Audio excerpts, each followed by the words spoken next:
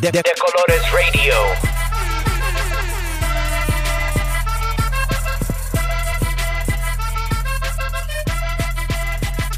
De Colores Radio.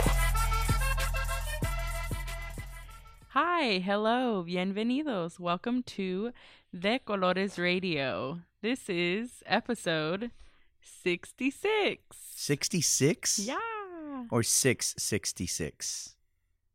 You ain't down. That's the devil. Y'all ain't down. We're not down. Oh. The heathens are. What? That was really lame. I'm sorry. How are you? How are we doing? I am awake on this bright and early Damn. Saturday morning. Great to be here. Thank you all so much for listening. I'm your host, Eva Arreguin, and with me is Rafael Retweet Deacon Mateo Oh my God. Tamayo. I shall not take the Lord's name in vain. I'm sorry. You should be. I just asked you how you were doing. So what's I'm up? doing great. How are you, Oh my Eva? God. How are you doing? You asked Since me I never twice. ask. Listen, you're learning, and that's what matters. I'm doing all right. I feel pretty okay. I was feeling heavier this week, and right now I'm like, okay, I think we're going to be okay. So that's a good feeling more positive. Like Rafa said, we are recording right now on a Saturday morning because I'm going out of town on the day we usually record, or I'm going out of town soon and I'll be gone while we usually record, and we wanted to make sure to still release something to our lovely, lovely people. Yuck. No. Bad, Rafa. You're just going to be quiet? Yeah. Oh my God. Anyways, so we still wanted to intro an episode that we're going to bring to you today. So there's a few things we want to talk about briefly and then update you on, because there are lots of changes and lots of things happening. So before we give you the episode, which is actually the part 2 to the Cabronas y Chingonas So Fat, So Brave episode, which is called Too Fat, Too Brave.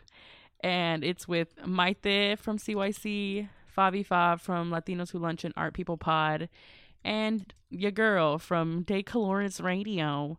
Before we give you that episode, we just wanted to give you some updates because there's a lot going on, and we don't want y'all to think we're ignoring these things. We just will, I think, touch on it more in depth a little bit later.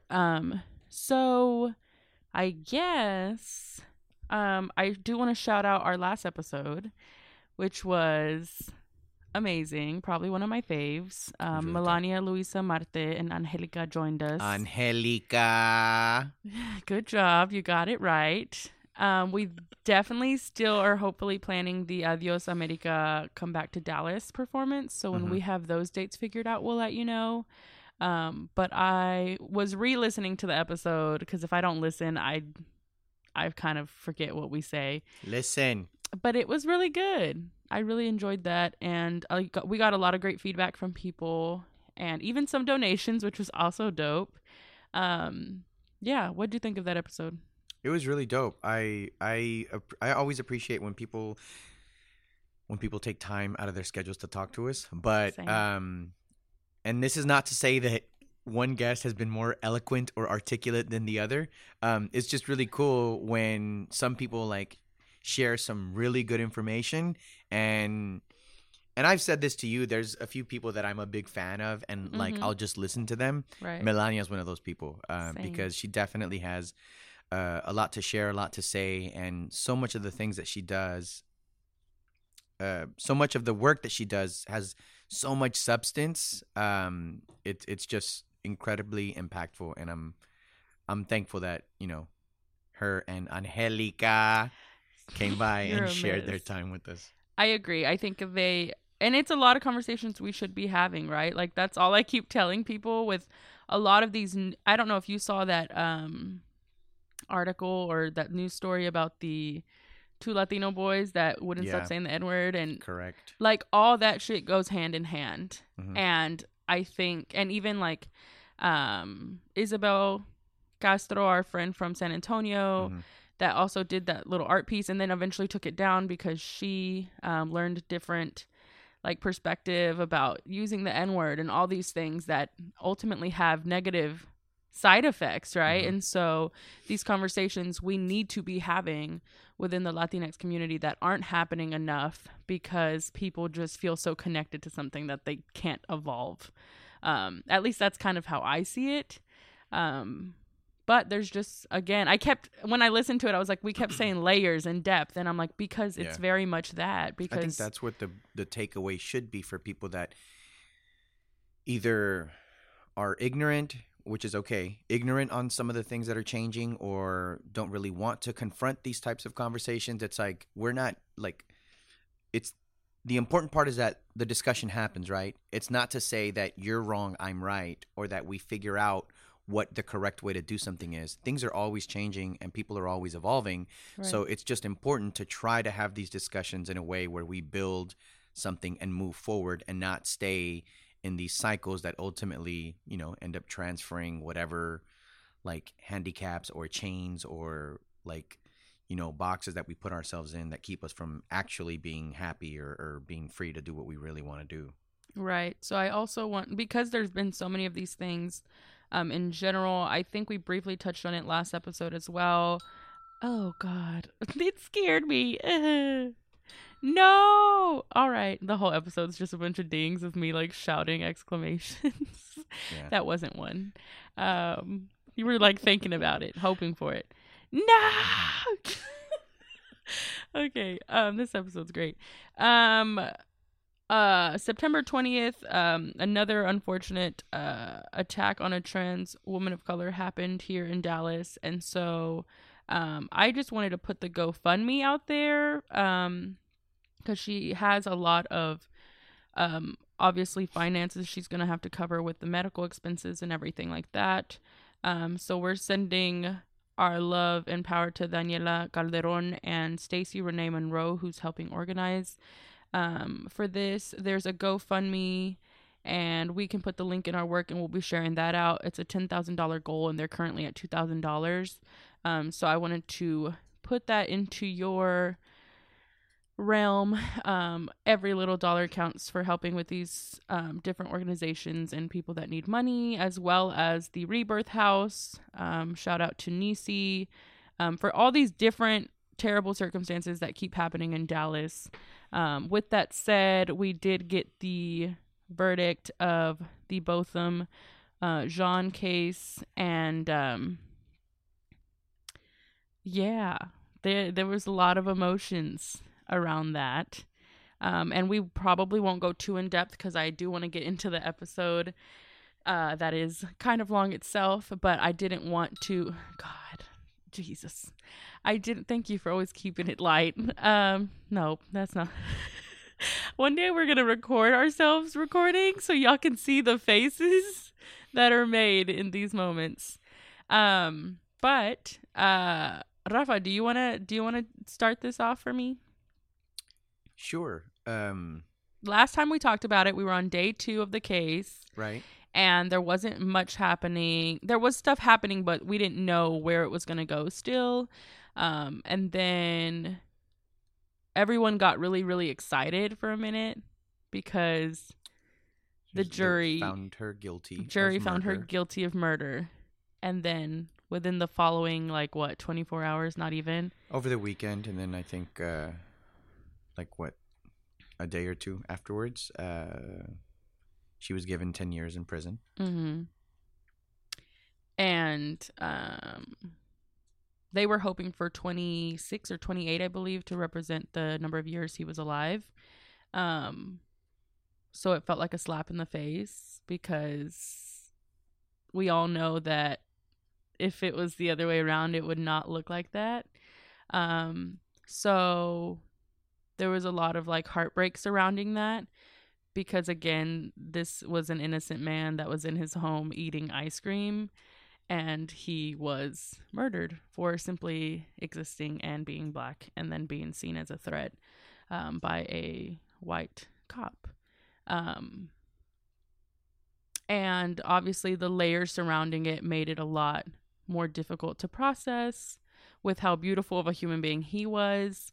And then throughout the case, we also, spoiler alert, learned she was super fucking racist, which a lot of people, and just the way they spin this shit also always blows my mind with these cases. And it does become very like Chicago puppet scene where they're like fully, it's like a play, like you're just acting, you know, like, and you have to have the right evidence and this and that. And so on the last day, they ended up bringing in like some woman. I didn't watch it. Did you watch that last day?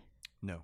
I heard about it and I was stressed out because I had people messaging me like, she has Latinx friends on the stand, da, da, da, da, da. And I was like, oh my God, like, what do y'all want me to do? The fuck? Like, I talk about this shit every fucking episode and I do my best in the streets and supporting what I can. But like, this is bigger than just our movement. You know what I mean? Like, there's so many moving parts to this.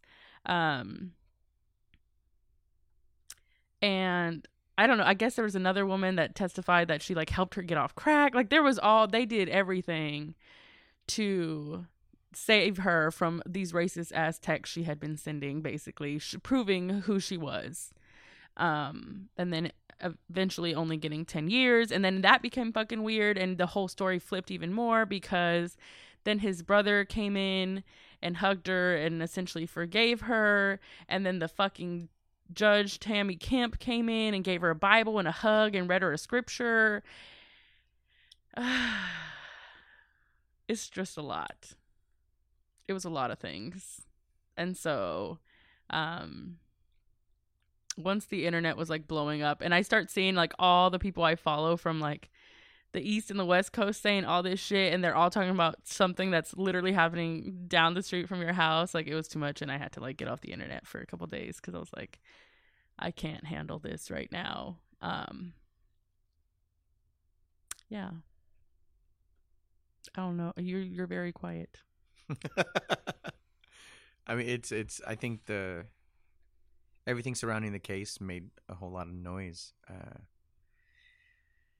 and it's just important to, understand, like what's really going on, and taking all of the things into consideration as best as you can. But yeah, I mean, this case made international news. Absolutely.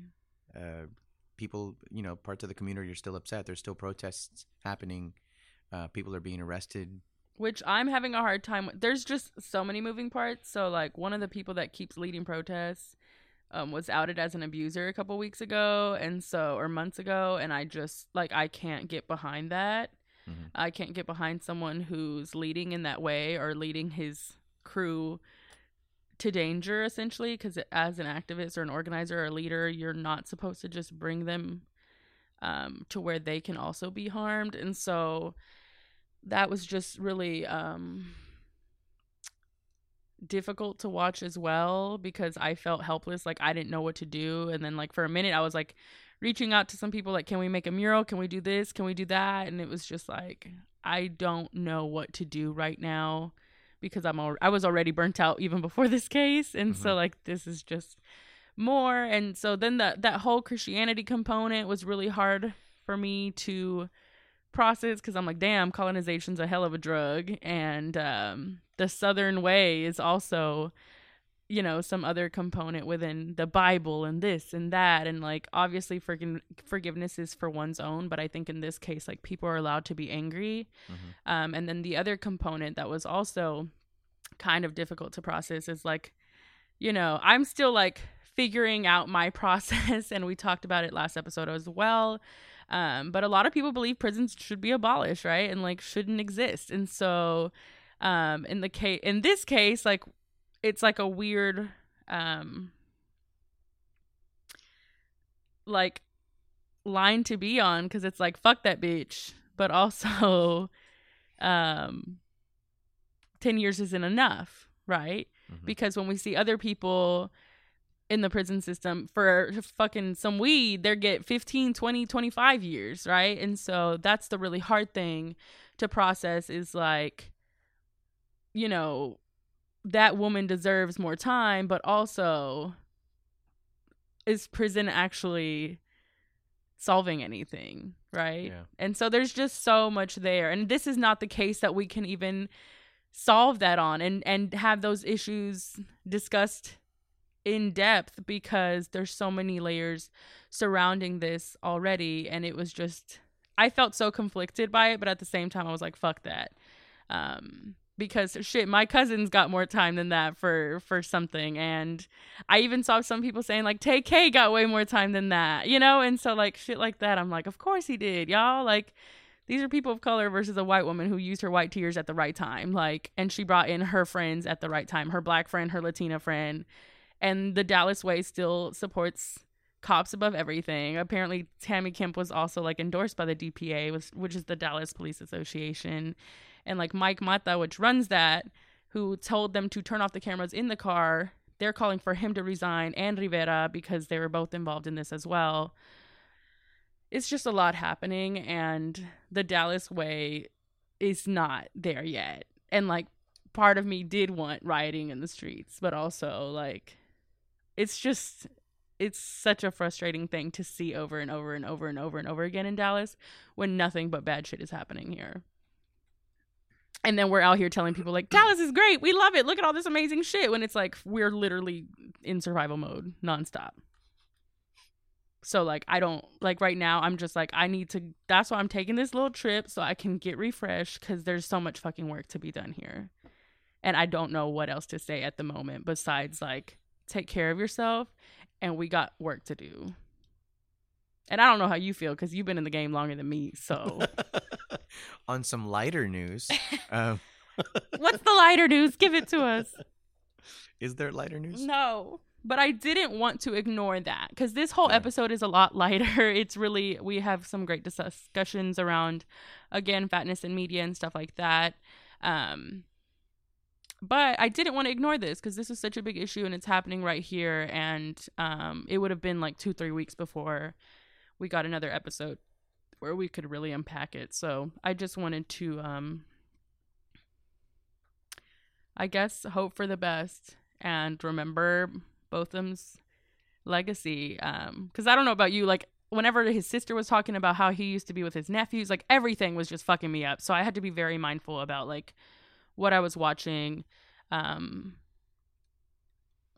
Yeah, it's just a lot. It's super heavy. It's a dark time here in Dallas for sure. And I don't know what else to say. Besides that doesn't mean that we don't have a lot of brilliant things also happening, and a lot of brilliant people here that are doing amazing work, which is why I say to support things like Rebirth House and even this GoFundMe and these different organizations and coalitions that are putting on for POC predominantly. So yeah, that is my rough news. Yeah. With that said, we can now actually go to updates on events, which is lighter news. Yeah. The first one I'll start with before I throw it to Rafa is that our Gray Space Identity show is being postponed. Boo. That would have been a sound effect time. Would it? Boo? Yeah, it gives artists more time to... It does. Tell us why, Rafa. The Oak Cliff Cultural Center is going... It's broken. No, just kidding. I'm broken. Same. Retweet. We're going through some building maintenance issues right now, and the space is not welcoming. It isn't. It turned its back on me. Yeah. No, it's you know, we've seen some building issues in the past, and we just want to make sure that that the building is actually safe to use. So in that regard, we need to, you know, handle some things on the maintenance end before we actually host events. So Gray Space isn't the only thing that we've had to either postpone or cancel. We feel terrible because we work with a lot of groups and a lot of really talented people, and unfortunately, because of things that are out of our control, we've had to kind of rearrange some things and move some stuff around. Big shout out to the OC3 team, Woo. G Money Stacks, and our new coordinator, which I don't think I've ever mentioned her on the podcast, Monica Luna. Woo. Woo. His actual government name is G Money Stacks. G Money Stacks, yeah. Just so y'all know. I'm also like emphasizing their names because they're here. They're we're currently next to we're us, recording breathing on a Saturday morning and in eating the office. grapes. Yeah.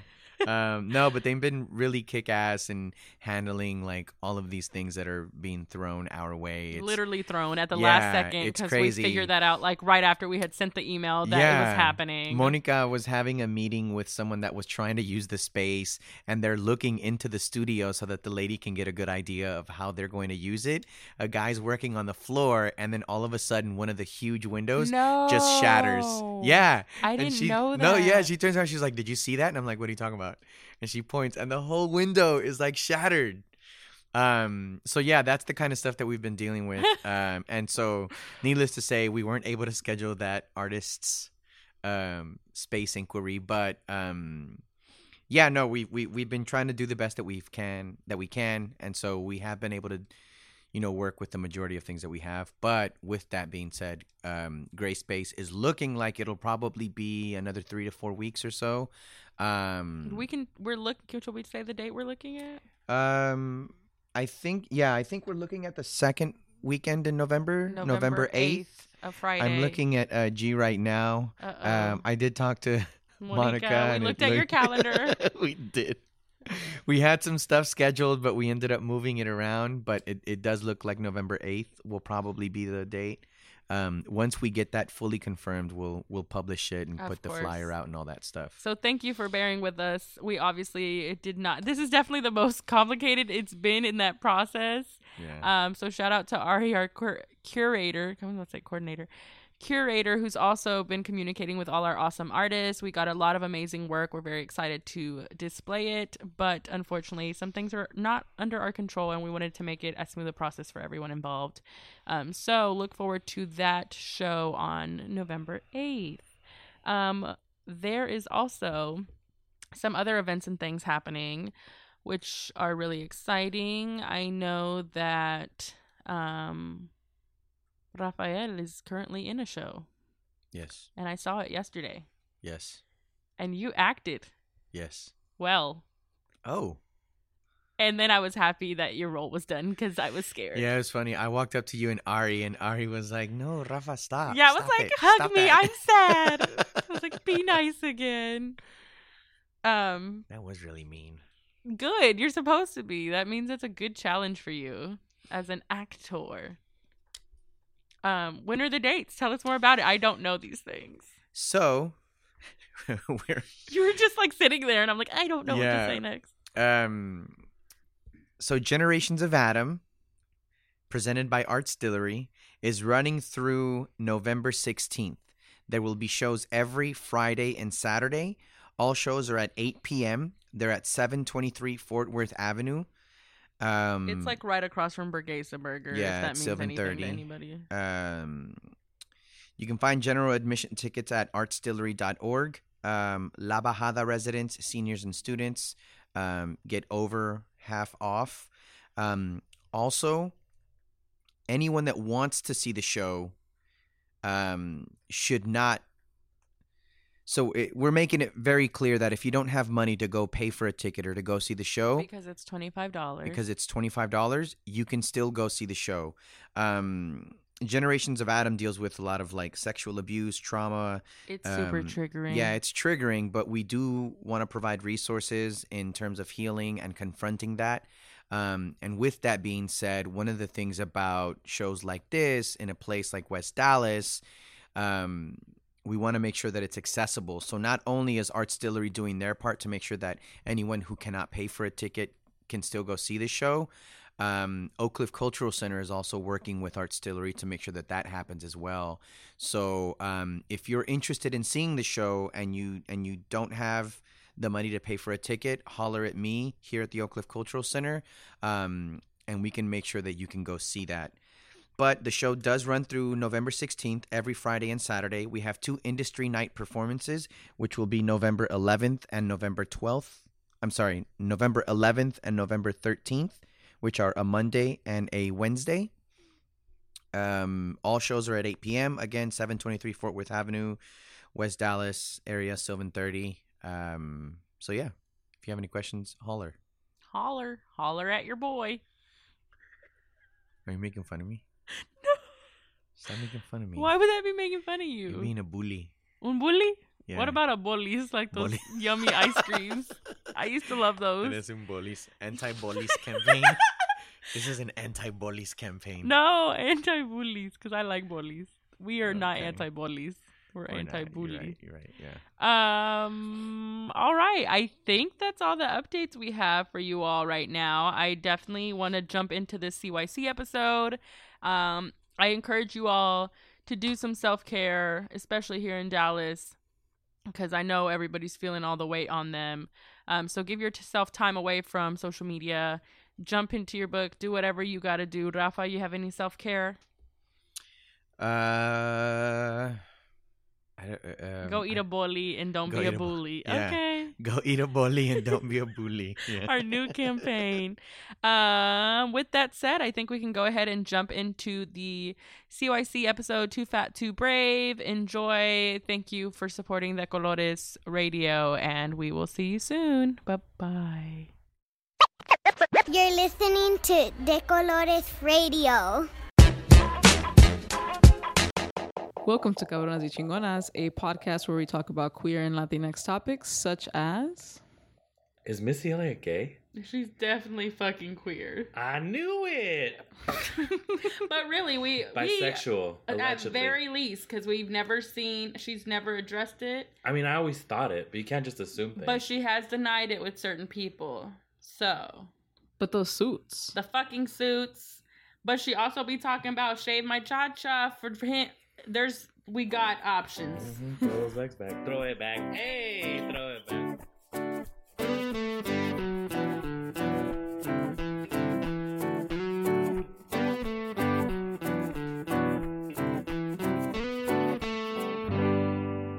What's up, cabronas? What's poppin', chingona? I'm just here in the presence of my favorite people in the podcasting world. That's, I don't care who I'm offending with that. It's fine. I'm super stoked to have you guys back for So Fat, So Brave Part 2. If you haven't listened to the first one, you should. But I think it's okay if you just listen to this one first.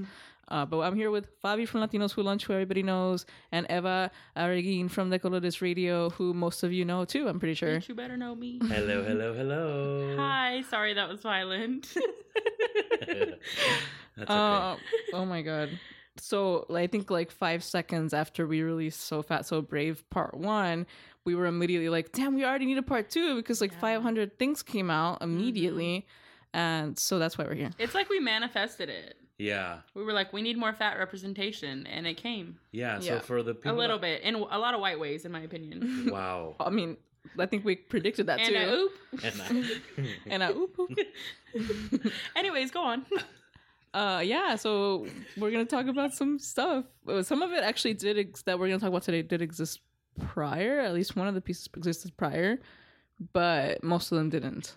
So we're going to get into some fat representation today. And we also have listener questions from the interwebs that we're going to get into. So if you send us something on Instagram, look forward to that. Oh, I miss doing this. Aww. Start crying. We were on a break. Oh my god.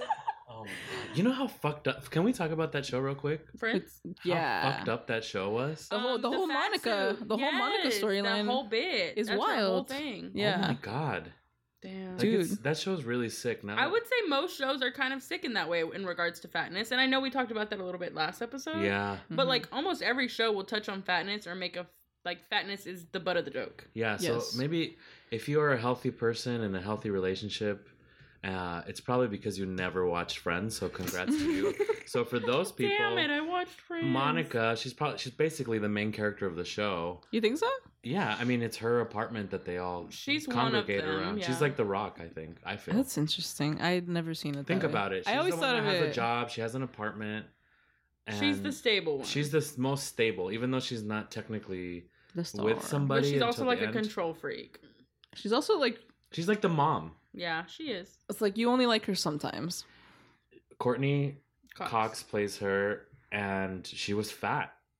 That's her whole when With she a was fat younger. suit. thing. Yeah. Yeah, when she was There's in high a school. difference. The fat suit of the 90s and And that- early 2000s and that's that it. was That's very the gag. popular. Yeah, absolutely. And she used to dance and eat. Mm-hmm. That was, you remember, and it had the big old double chin. God. And that was our fat representation. You know, that actually brings up another conversation because, like, when, you know, Monica ends up with Chandler. Spoiler alert. But, oh my God. Yeah. And when they show, like, flashbacks to Chandler being, like, not even remotely interested in her. So to me, like, that's a thought that I constantly have of, like, if I were skinny, you know, will these people would treat me differently. Girl, you ready for my drop? No, just kidding.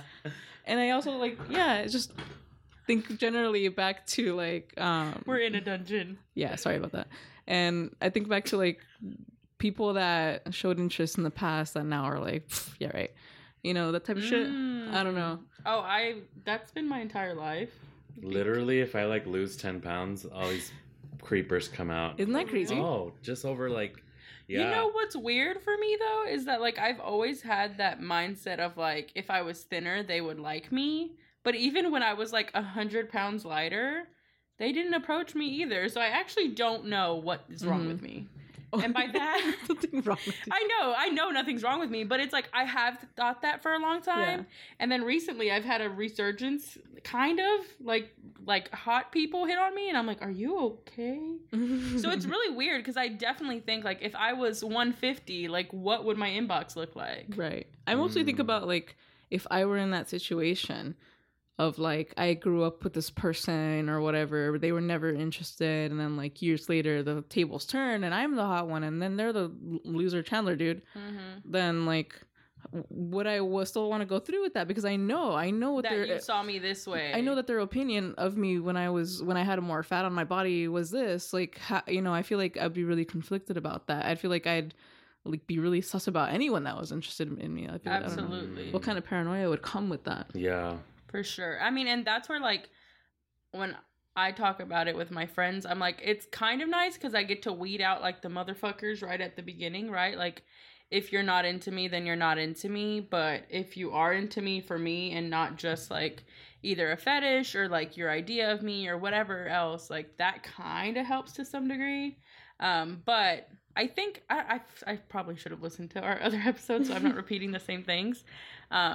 But as soon as, like, I'll have people into me, and as soon as I reject them in any kind of way, their form of insult is always attacking my fatness. And I'm like, bruh. Yeah, we definitely discussed it, but it's worth re-mentioning it. Because it happens so often, right? Because that's still where people feel the need to jab. Like, that's still, fatness is always still the butt of the joke the attack. It's a big thing about, I think that's a big thing amongst men, though. I feel like, I mean, I might be wrong, but women don't do that.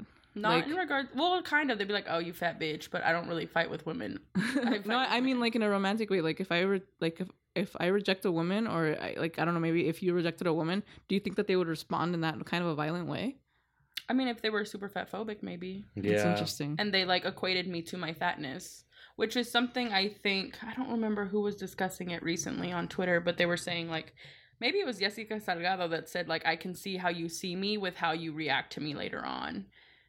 Especially without the clout, quote unquote. Like, if you're not popular for this reason, how would people see you in reference to your actual image? Interesting. You touched on a lot of great points there. And I think that the main one for when it comes to media representation is, like, the fat person is always the butt of the joke. Like, always the clown. Like Monica and Friends, it was always like she was eating a piece of chicken in a fat suit, like, oh, nobody like, and she even her voice was like, wah, wah, wah. Like, and you see that repeated over and over. I mean, on the last season of fucking Insecure, when they went to Coachella and the fat girl got tased and peed herself. Yeah, it's like why was that? Why did it have to be the big girl? Why did it have to be the big girl? Because fat people don't have feelings. Fat people can be the butt of the jokes because they're used to.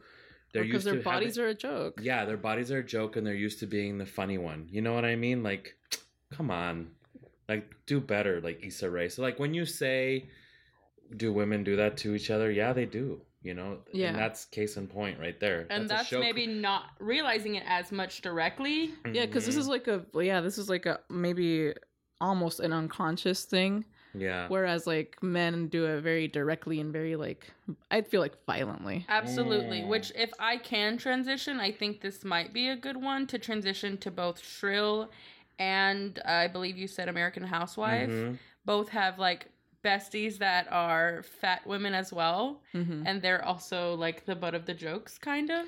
Well, I know for Shrill, the bestie, which Shrill came out. Right after we recorded Right after we 5 recorded. seconds later, yeah. So if you want to open up that conversation. Yeah. So Shrill is a Hulu original with A.D. Bryant, who has been on SNL for a long time. And I mean, it's a comedy, so like everyone's the butt of the joke on that. You can't really put it on that when it comes to SNL.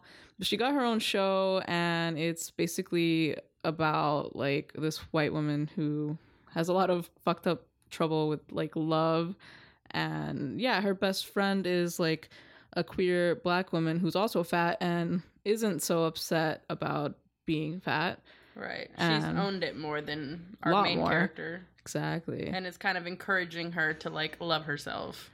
My original reaction to Shrill, like, I hated it. I hated Really? the first couple of episodes when she's just like being treated like trash, like by this dude. And I guess it was because like for me, like I don't have that experience, right? Like I don't let that happen. I would just leave. You know? So you hated it because of how she was being treated, not because of how the show was written. Right? No, yeah. I just hated Okay. seeing like some like trash ass dude treating her like trash. I'm like, he's trash to begin with.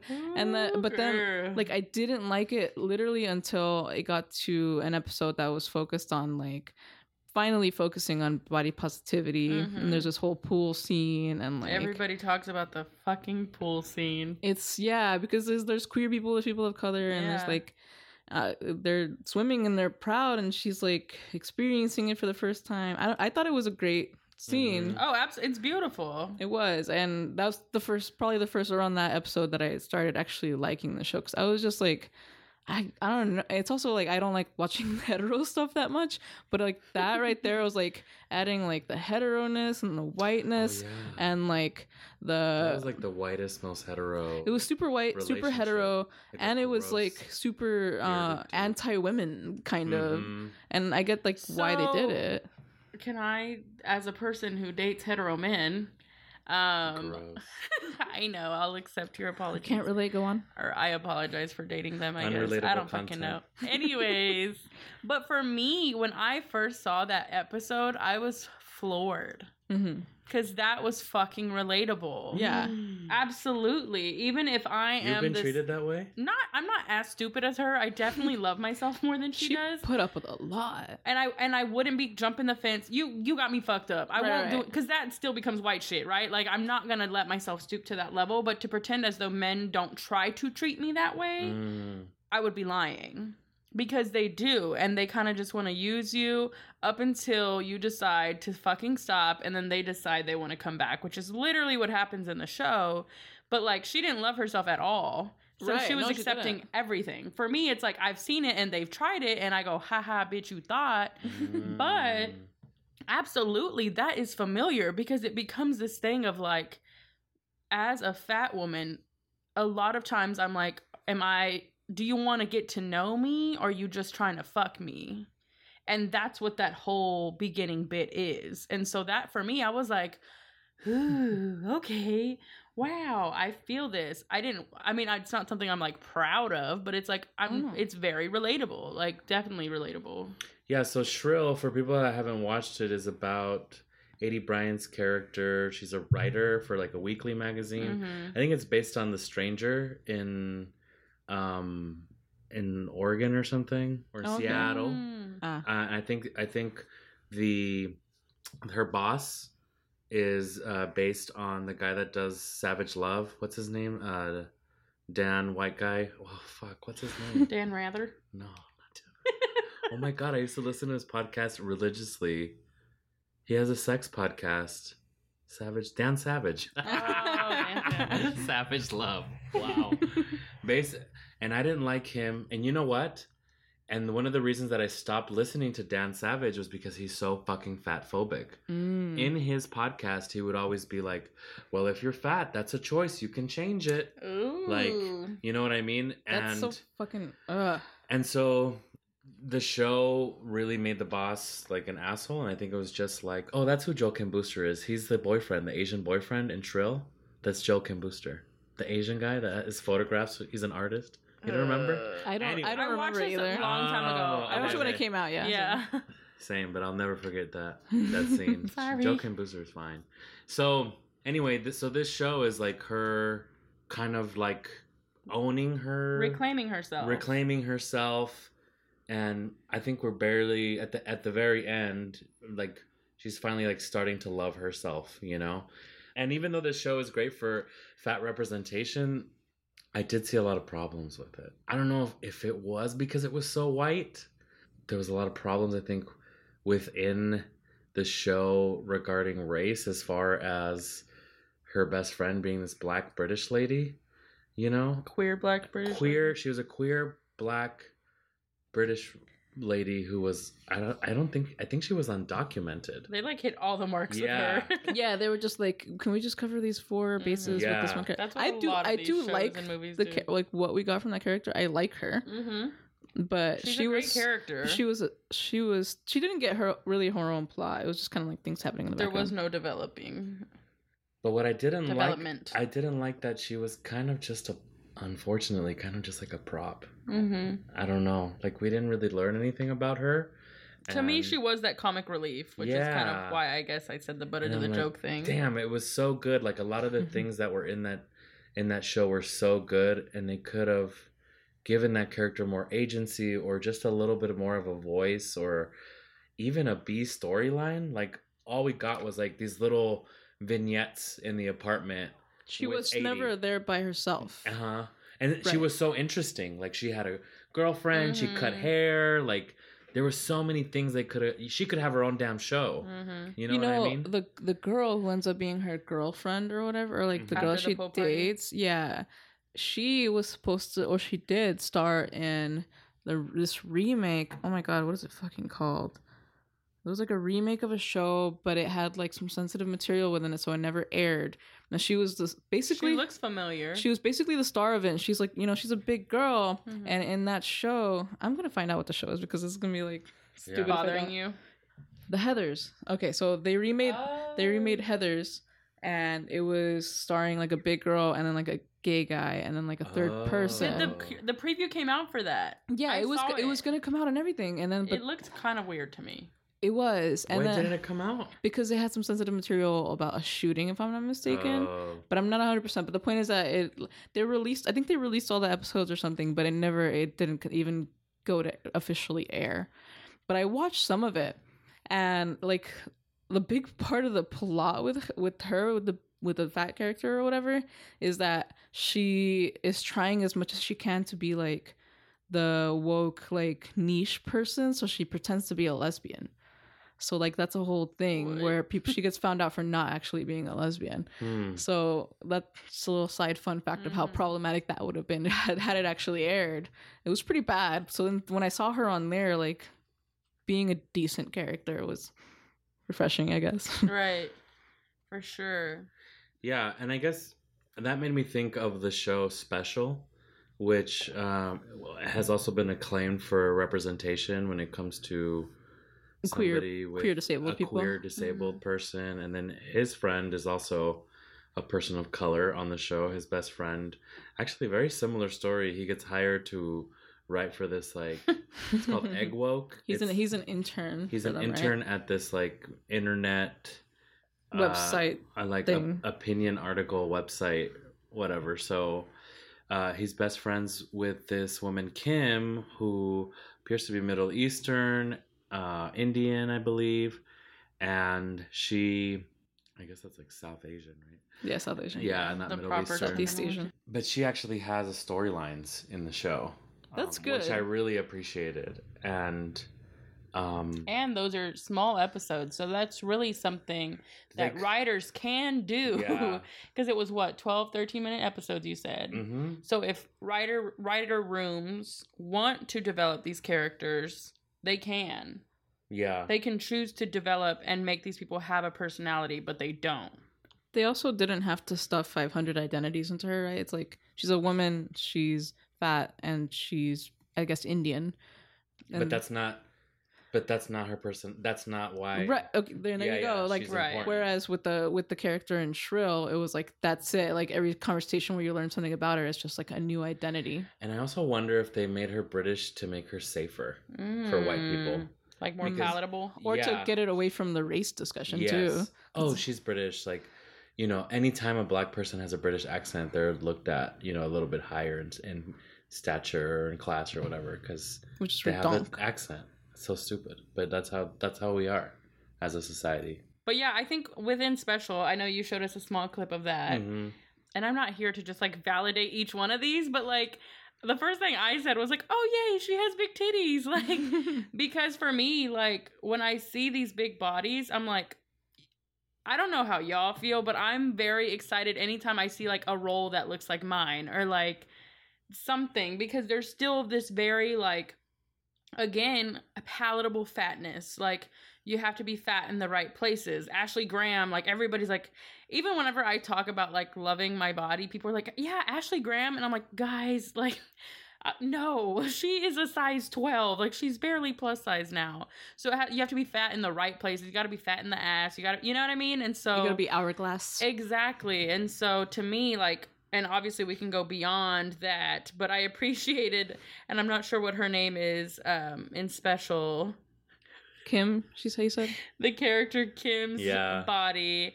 And then as we move down the list of some more of the people within. Well, I want to talk about that a little bit, especially Okay. when it comes to like the gay community. Like, there's all these subsets, right? Categories, and you know, bear is one of them. Chub, I guess. Oh wow. And so I would be considered. I'm not furry. Like I'm not. I don't have a lot of body hair because of my indigenous blood.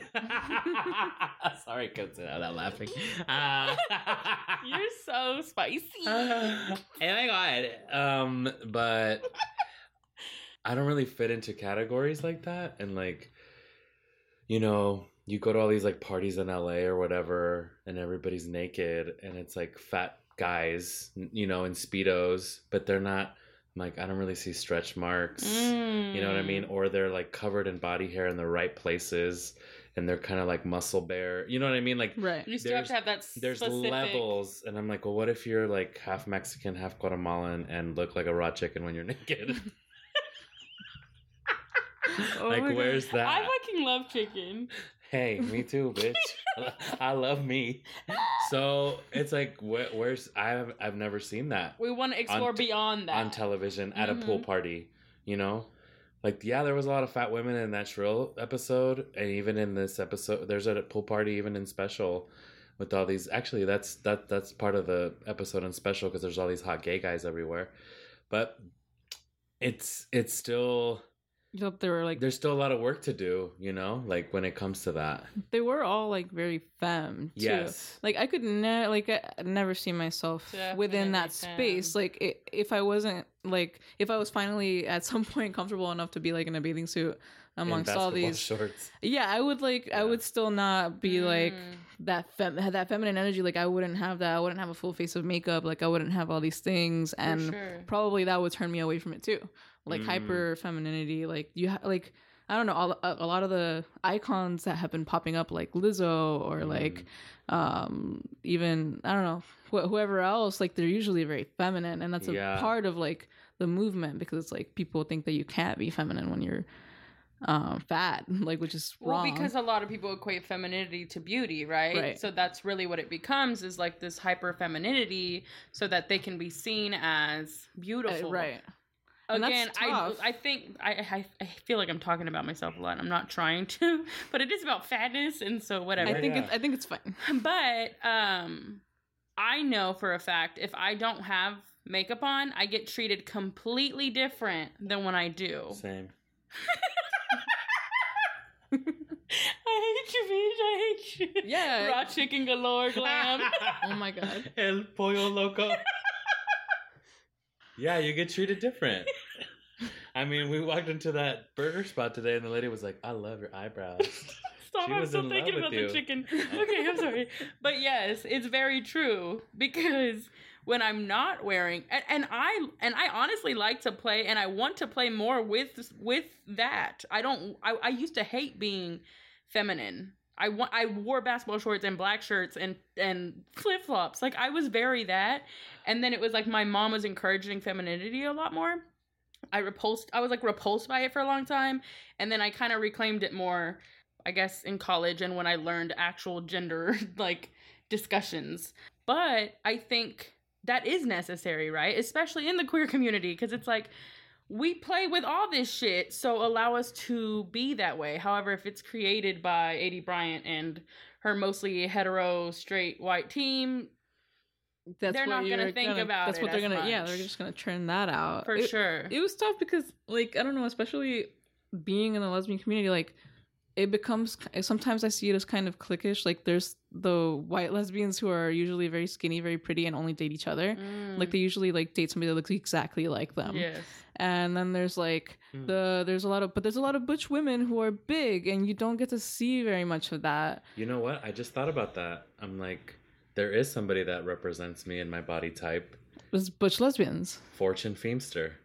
Right? The comedian? The comedian. I love her. I saw her on and there's nobody Tales of the else. City. There's not a lot of people like her that with her body on TV. And that are seemingly confident with it. She is so she's just so comfortable in her own skin. I mean, that's her outward appearance. Who knows, like in real life, but like, I really look up to her for that reason. Yeah. There's another one who I saw her in this movie called The Feels.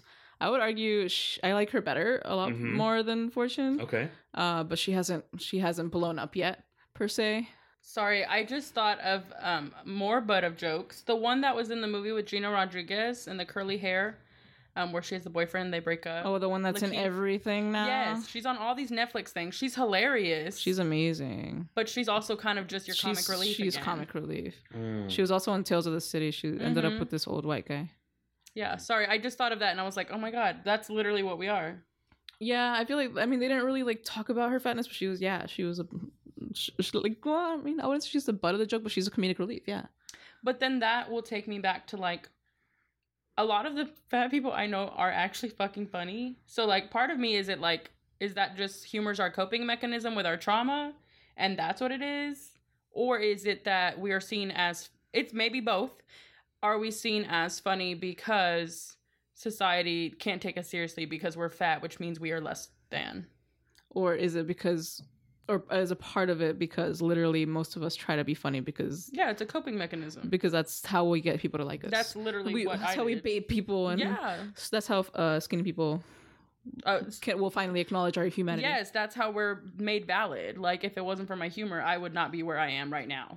Deadass. I very recently have met some very boring skinny people. I'm obviously not gonna name any names, but no, just kidding. Very boring skinny people recently, and I just like recall like it kind of like triggered me to remember like, yeah, like I was making all these jokes and being like, I was like on my like fucking ass, like working like, hard knock, to make. Knock, where's your trauma? Yeah, no, it was like I was trying to be as funny as I fucking could, and I reeled in a lot of people with that. But had I been acting like this one skinny girl who was really boring, I wouldn't have gotten any attention. I wouldn't have, like, nobody would have invited me out. Nobody would, you know what I mean? Like, right. If I act like these skinny people, like, nothing's gonna happen for me. That's how we value people. Like, what do you bring to me? Yeah, and they bring the skinny, I bring the funny. Like, I don't know. Yeah, I find that I have to be nice more. I think that if I was thinner, because I know I'm attractive. Hello, but if I was raw chicken galore.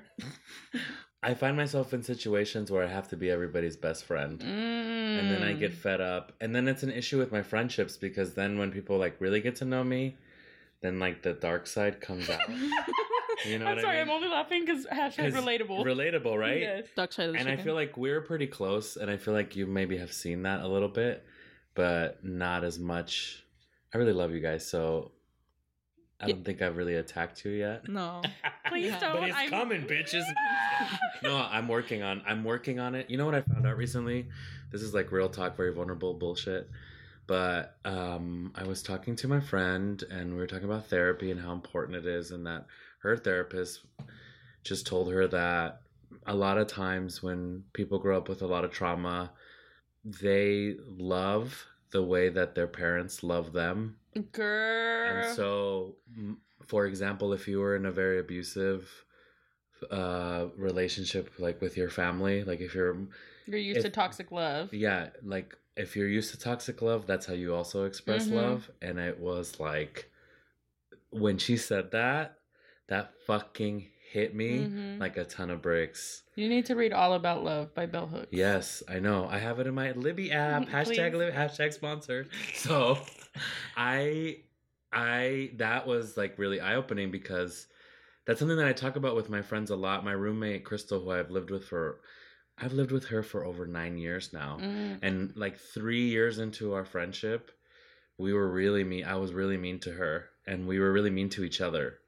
And it's because we grew up kind of the same, with our parents like being very stern and not nice to us, because that was the way, immigrant family, like there's no crying here. That's how they deal with their depression. This is how we deal. We suppress everything, and we were doing that to each other because that's how we express love.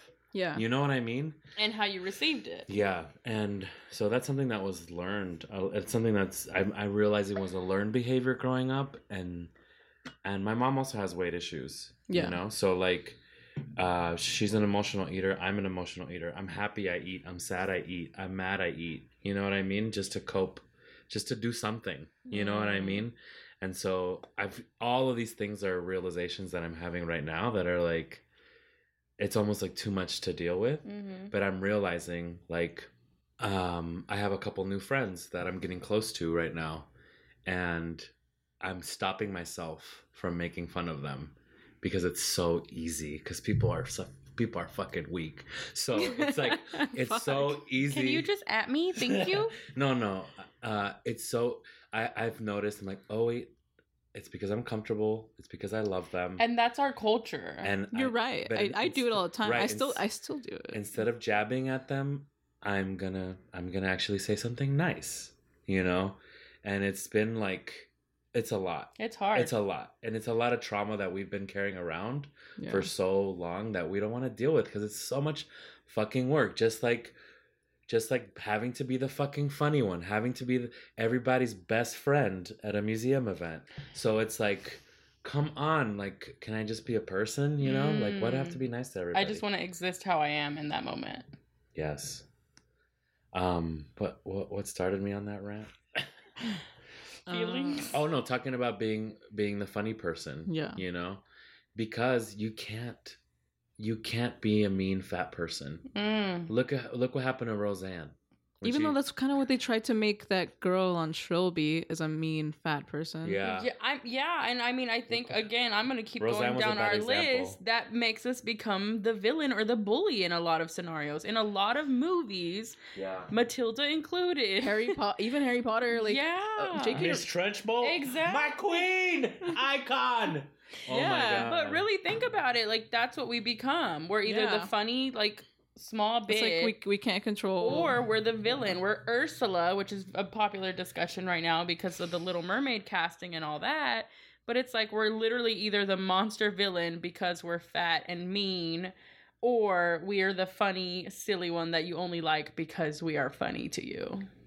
It sucks a lot because back then I wouldn't even think about it.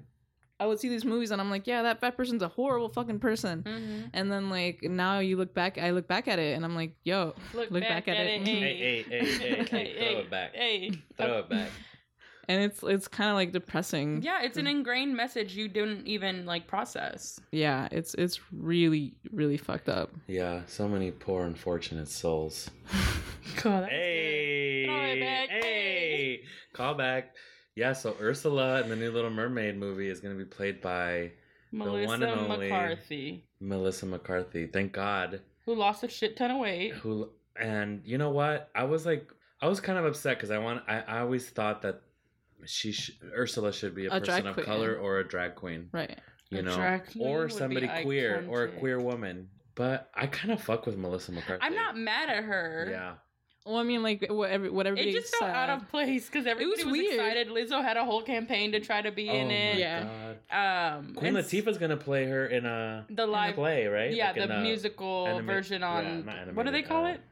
live, whatever the fuck. live stage. Which version. that feels like great casting. That feels like, okay, I like this. But the conversation was kind of turned around once they cast a black Mermaid. Ariel. Yes. So Make because Ariel fat. That would be really fucking. that'd be cool. great. Yeah. Yes, I know where you're going. Go there. Yeah. Take The it there. tweet The tweet where they're like, you know, a white woman taking away a black woman's voice is makes kind a of lot more sense. Yeah, exactly. And when they said that, I said, that is correct. Mm-hmm. So it made it a Wait, little... say that again. A white woman. a white woman taking away a black woman's voice. Oh, That's that's what gonna be Ursula good. does. So it's like, oh, that makes a lot more sense. Oh yeah, and she's like, yeah, totally. Mm-hmm. So in that case, I think it'd be like, I just don't Look at see- it that way, folks. Like Lizzo would not do that. to No, to absolutely Haley. not. Yeah. And I have another really important question. Will the priest have a boner in this one? What The fuck? priest has a boner? You've never rewound it? And looked at No. it? You remember the Paused original it. cover of The Little Mermaid had a Had phallic, object? Oh my god. Yeah, they pulled it off the shelves. If you watch the old Little Mermaid movie, Wow. when Eric and Ariel are getting married, the robe like on the priest, that like a boner, Pitching a tent. he pitches a Damn tent it, during I didn't service. remember that. I gotta watch it now. Yeah, That's a Sorry. very innocent child. Yeah, I'm just kidding. that's when hidden No, it Mickeys wasn't. were really hidden. Okay. So yeah, I to get back on track, we were talking about all these new shows that came out with fat representation, and you might then turn me onto this show that I'm definitely gonna watch. We watched the first episode today, American Housewife, and the very my gosh. first line of the show, it's on Hulu, Yes. is this woman kind of like washing the dishes with her family in the house, and the fat neighbor across the street who's fatter than her is moving out, and so then she's gonna be like the second fattest person in her neighborhood, in her Yeah. like little town. and so she's worried about that. And I remember us touching on that in Part one. our part one, of like how whenever I go into a room, I always am aware of people's sizes. Like I look around, I'm like, yeah, I'm the fattest person here, and then I look at the chairs. Oh, am I gonna fit in the chairs? Am I gonna break the Am I chair? gonna break the chair? Oh shit! Then I look around, I'm like, oh, is there any people of it's color? like the in it? airplane. Yeah, The yeah, airplane ride is exactly. another one. So it's just like this more, we have a different awareness maybe than people that are a smaller size, you know, People from the thin community. from the thin community. Thin Yeah. privilege. Yeah, but I wonder if the writers on American Housewife are people of a certain size. Yeah. That is interesting. I didn't get to look into any Yeah. of Because that. that definitely changes the context as Right. well. Yeah. Yeah. I love American Housewife. I didn't know that I would. The reason that I watched it, I do a very regular search of queer characters in TV, period. This is like a very frequent thing that I do. And they have a queer character who plays her best friend on there. And she's a black woman, and her other best friend is like Ali Wong. So like, And the main character is a white lady. yeah, she's a white woman who's So that's how they make fat people palatable still, for the record. Because I don't think any of them have been people of color that are fat people. Am I wrong? As the main character As the of a main show? fat character of any of these shows. no. Mm-mm. Okay. Just wondering. Of course. Just gotta set that up because Yeah. I would like to see it, like Monique said. White women go first. Right. Apparently. So yeah, this show is comedy. I think it's ABC, and like I didn't realize that I would fall in love with this main character so much because she's funny. She's also mean. She's also like pretty ruthless, and like the storyline of her family a lot of the time is having a lot less money and like status than their neighbors. So I related to it on that level where I have a lot of insecurities about growing up poor and stuff and shit like that. So I fell in love with that show, and she is insecure of her body, but it's like the same way that we all are. So I don't know. It feels like it's in a natural way. It feels like it's in a realistic way. Okay. I'm actually excited to watch that show. Yeah. I think I I might think check I it like out. it. I think I'm gonna like it. And they also have like her kid is like, she has like OCD. Oh right, Yeah. yes, Relatable yes, content. she does. Yeah. Another show we talked about was Euphoria, and I actually haven't seen it, so no spoilers, please. Too bad. No, I'm just kidding. And I'll try. It's on my list. We should watch that tonight. Okay. So I'm down. So the reason that Euphoria is kind of, or one of the reasons that Euphoria is taking the world by storm is because of Barbie Ferreira, who's a white Latina. Hell yeah, white Tinos. Yes. Yes. And I'll never get my own show. Sorry. I will, bitch. Okay, sorry. Go ahead. You already have your own show, You Decolores can be Radio. my best friend in the show. Can you get your ass? I'll give you a B storyline. Thank you so much. You're welcome. I'm gonna make you like just check off every single box I'll get. that I don't. That I I'll don't. Queer this. I'll give this, you a this, little. I'll give you like a little ladder so you don't have to hop over the fence. Oh my god! Step up, Jesus. upgrade, level up, level up. Shout out to Gabby. Fuck me. Where were we? You were talking Barbie about Euphoria. Ferreira. Yeah. White Barbie. Latina. La Barbie Ferreira. She plays Kat Hernandez, and she starts off. I think She actually embodies a lot of the things we've discussed already. she does. She's in the Gen What Z way? form, Oh, okay. so she like We're already at Generation Z. yeah Oh, damn. What are we? millennials. Girl, where you been? What you mean? I'm a millennial. Yeah, You're an old millennial. It's true. I know I'm a millennial. Sorry. you are on. You're not. Shout out this Older drink But we're that's not working. Generation Y. No, No, baby. that's not how they're That's after determined. us? There's Boomer, and then there's X. Millennial. No, the ones above us are. I don't remember them. might be Gen X, Gen X. and then we were Millennial, millennial, and there's and then Gen Z. Z. Okay. Yeah, What happened to Y? I think it was It's- Generation Y me turned into generations. It's Gen X. millennial because of the wait what? Or sorry. Yeah, millennial, but just because the millennium happened. Yeah. 2000s. But anyways, yeah, it's Gen Z format. So she like does what maybe I don't know if you guys did this, but what I definitely did is go on Tumblr and find yourself, and she finds popularity online, but not in real life, and she's like.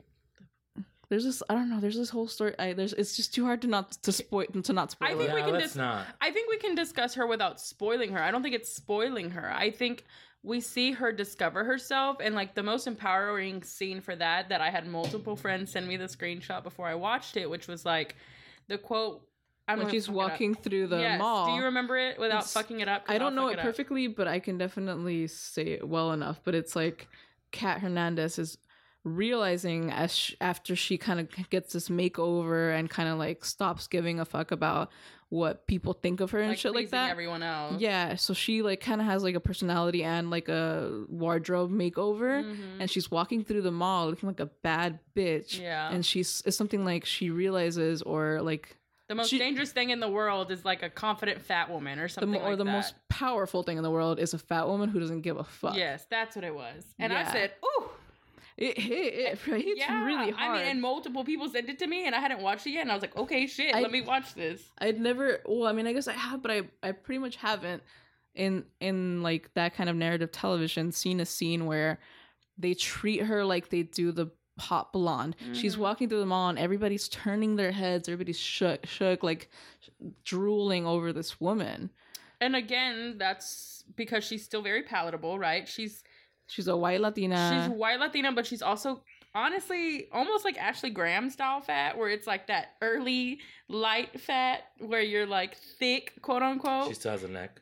Yes, the Yeah, double chin from the neck up, she like looks thin. she could pass as thin. Yes, Sometimes. and so that's the thing that I'm like, of course it has to be palatable.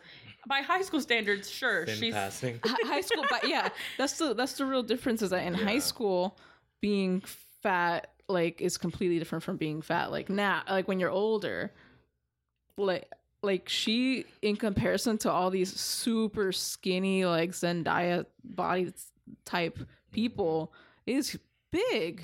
for sure. Yeah. But I think within her character, because she's very sweet and kind of timid at first, and then she like ends up discovering like the web, what's it called? Like webcamming. Yeah, she becomes like what cam girling So and she like getting money. becomes like a dom, and so she becomes mean. Mm-hmm. And so it's really interesting to see this shift in her own character. She's not really mean to her friends so much per se, But kind of, because she makes that connection. because she's trying to like distinguish herself from this personality she's kind of created for this online persona. So it's actually really interesting to see her embody a lot of these things we're discussing, where like the mistrust of men. Yes, and then and their she's like intentions. and this is where like as you know, I guess a hetero woman, it's really interesting because she was like, oh, you don't want to just fuck me, because it becomes very that in the hetero dating world, where it's like we do just become either like their fetish, or they're like they think we're desperate for their fucking, and it's like, no, like we don't have to be that. But she ends up kind of reclaiming it back for herself again. That's not super spoilery. I'm sorry if it was, but you should definitely still watch it because I think that was mad I'm vague. definitely gonna watch it. Right, like we didn't spoil like specific actions that Not make at her all.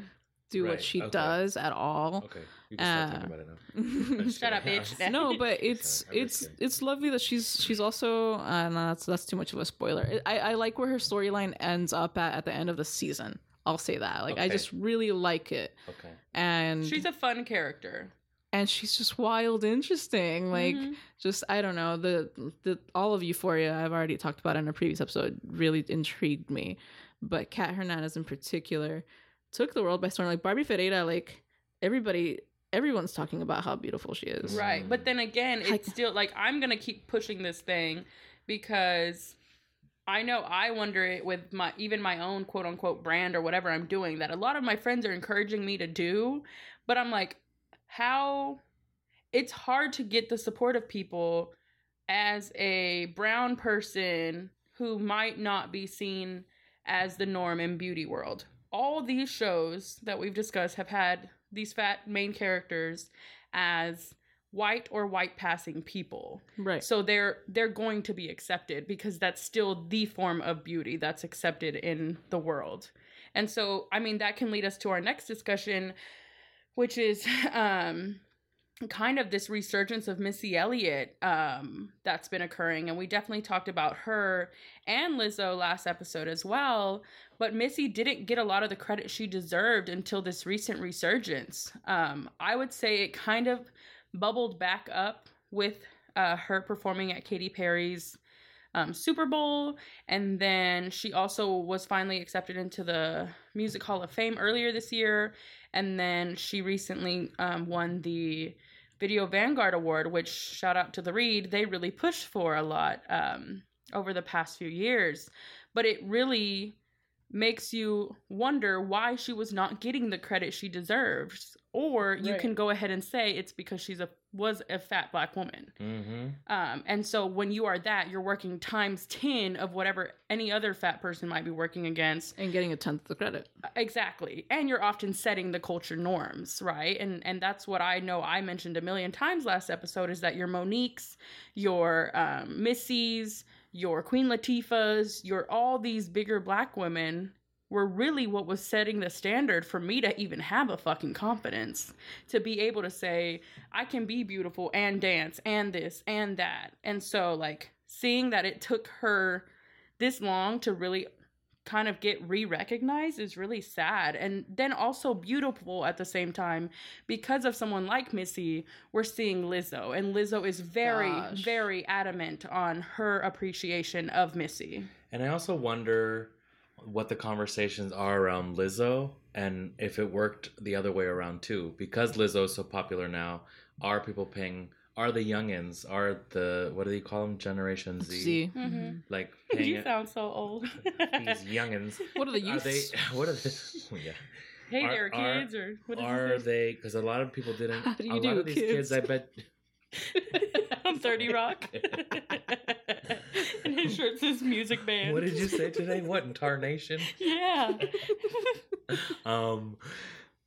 I wonder how many of these kids saw Missy Elliott for the first time at the VMAs this year. I you mean, know? and that's what that whole video was, right? Yeah, throwback. Yeah, for sure. But like, I grew up watching Missy. Yeah. And so I was able to, even if she wasn't, because she's not ever really vocalizing like queerness or vocalizing fatness, but she's just kind of showing it, right? Like, Right. she's just, like, subtly showing it. Like, She- within her own video, she's not including a lot of fat people. just herself. Correct. Lizzo is like, nah, y'all gonna see fat bitches. And that's why it got me thinking the other day. It's like, remember when Beyonce came out with her self-titled album and, you know, she was claiming her feminist identity and like teaching basically her stands about feminism with her songs, with her performances. I remember I went to see the Mrs. Carter tour. It's the first time I saw it, which is kind of ironic that it was called the Mrs. Carter tour and it was Yes. about feminism. Yeah, reclaiming. but that's Uh-huh. reclaiming her own in her own way. Right. Okay. I respect that. I respect it. And so We won't talk Jay-Z right now. No. Mm. But do you remember how Beyonce was criticized for just having the word feminism behind her or feminist behind her during her musical numbers for that tour? Like, oh, now Beyonce's a feminist. Great. Mhm. We thought Even Bell Hooks went in on her. Yeah, like, oh, great. We can't just have entertainment anymore. It all has to have a message. And then now we have somebody like Lizzo fighting fat phobia, the patriarchy, all this fucking homophobia with her songs. And I haven't heard a lot of backlash At all. on Twitter. But it has But taken maybe- her a long time, right? And then Truth there's Hurts, like you were mentioning earlier, I- Truth Hurts has been out for years. yes, and I was like, yo, I've been But- trying to put y'all on for a minute. Right. I'm not saying that I'm not saying that Lizzo had to work twice. I'm gonna say it now. She had to work harder than Beyonce to get Oh, to where she is right absolutely. now. Even though Beyonce worked very, very hard, but like, it's amazing how Lizzo took her power as a fat black woman, and her being black is a big thing because look at all the powerful fat people, fat women on TV. They're usually black women, you know, and I don't know. I don't And know. again, they become butt of the jokes a lot of And they times as well. Yes. But Lizzo took that and subverted that power and then used it for good. Yes, because You she's know? intentional with And it. she's really smart. And it's using all the things that we talked about. Her size, her the trauma that she turned into comedy, into being a funny person, and then deciding that her message was going to be about self-love and I mean, I heard her interview with Terry Gross on Fresh Air, and she called out Terry Gross. Like, What did she say? she's like, basically that she was tired of people talking about body positivity. Like, I am who I am. It's not that big a That's deal. not all there is to me. That's not all there is to me, and it kind of shook her, you know. Yeah. And so, It takes a lot of interview. I got asked once by a person who has learned and grown from this, but because we talked about on our podcast, like being queer is not the most interesting thing about us, and they're like, but that's what People you guys love boxing you in. Yeah, but they're like, No but matter that's what you what talk the about. box is. They're like, but that's what you're self-identifying at, but that's what you're talking about, and it's like, it's still not the most But I'm interesting all thing of that about me. and more. Yeah, and it's just, I don't know. and but I love that relationship. Like, people think about like Beyonce and like how she's paved the way for so many black women and so many women artists, and I actually think of it the other way too, like how much other artists influenced her. Like, I saw Homecoming. She had maybe 2-3 thick girls on stage. I mean, but it was a big deal, even her having 2 big women at that Coachella performance. Exactly. Would those thick women have been on stage without Lizzo? I mean, and that's where, like, That's what I think about. You can definitely think of Yeah. that, but I think there's also just a natural, and Lizzo is a big face of it. Yeah. But I think there's a natural resurgence within plus size modeling and the plus size community in general, because they're actually being seen. I know there's recently a Calvin Klein ad that just came out with big bodies. There's a Nike ad with big bodies. And some of them might not be so big, but I follow a lot of the models, and the ones I follow that are still not palatable bodies, right? They are really fat. They're not palatable fat. They're not cute Ashley Graham fat. They're like, hey, we're fucking fat. They struggle a lot. They will get a great campaign or a shoe campaign or design a whatever with somebody, and they will still be struggling because it's only when it serves these these companies, you know, whenever they want it or when it's in. And right now, inclusivity is in and activism is in. And so that's what gets really scary because it's like, is it just clickbait or do y'all actually give a fuck? Because I bought a Nike bra and that hoe still don't fit me, right? Yeah, marketing is marketing, right? Like, right. And so that's where like you have audiences have to keep it in the loop. For sure. And like, because even on that homecoming performance, which I know I discussed it a little bit on De Colores, Beyonce's amazing, yes. But even her saying that she wasn't eating to fit in this dress is not fucking helping the culture. It's not. It's fucking toxic to say you're starving yourself when we already see you as glorious, sis. Like, we really do. We already love you for that. So when we continue to push this narrative of keto and this and that or whatever fucking new fad is in, it's like, do we really have to hate ourselves that much? That we have to be thin? Is thin equate happiness? And it also, by doing that, she put it in the context of like her working hard to make this performance great. So like it kind of, you can turn it around and be like, oh, fat people are fat because they're not working hard enough. Right. And it's like to be thin. Yeah. So I don't know. That's where that line was really problematic. I get that that's the pressure, but just talking about it is maybe...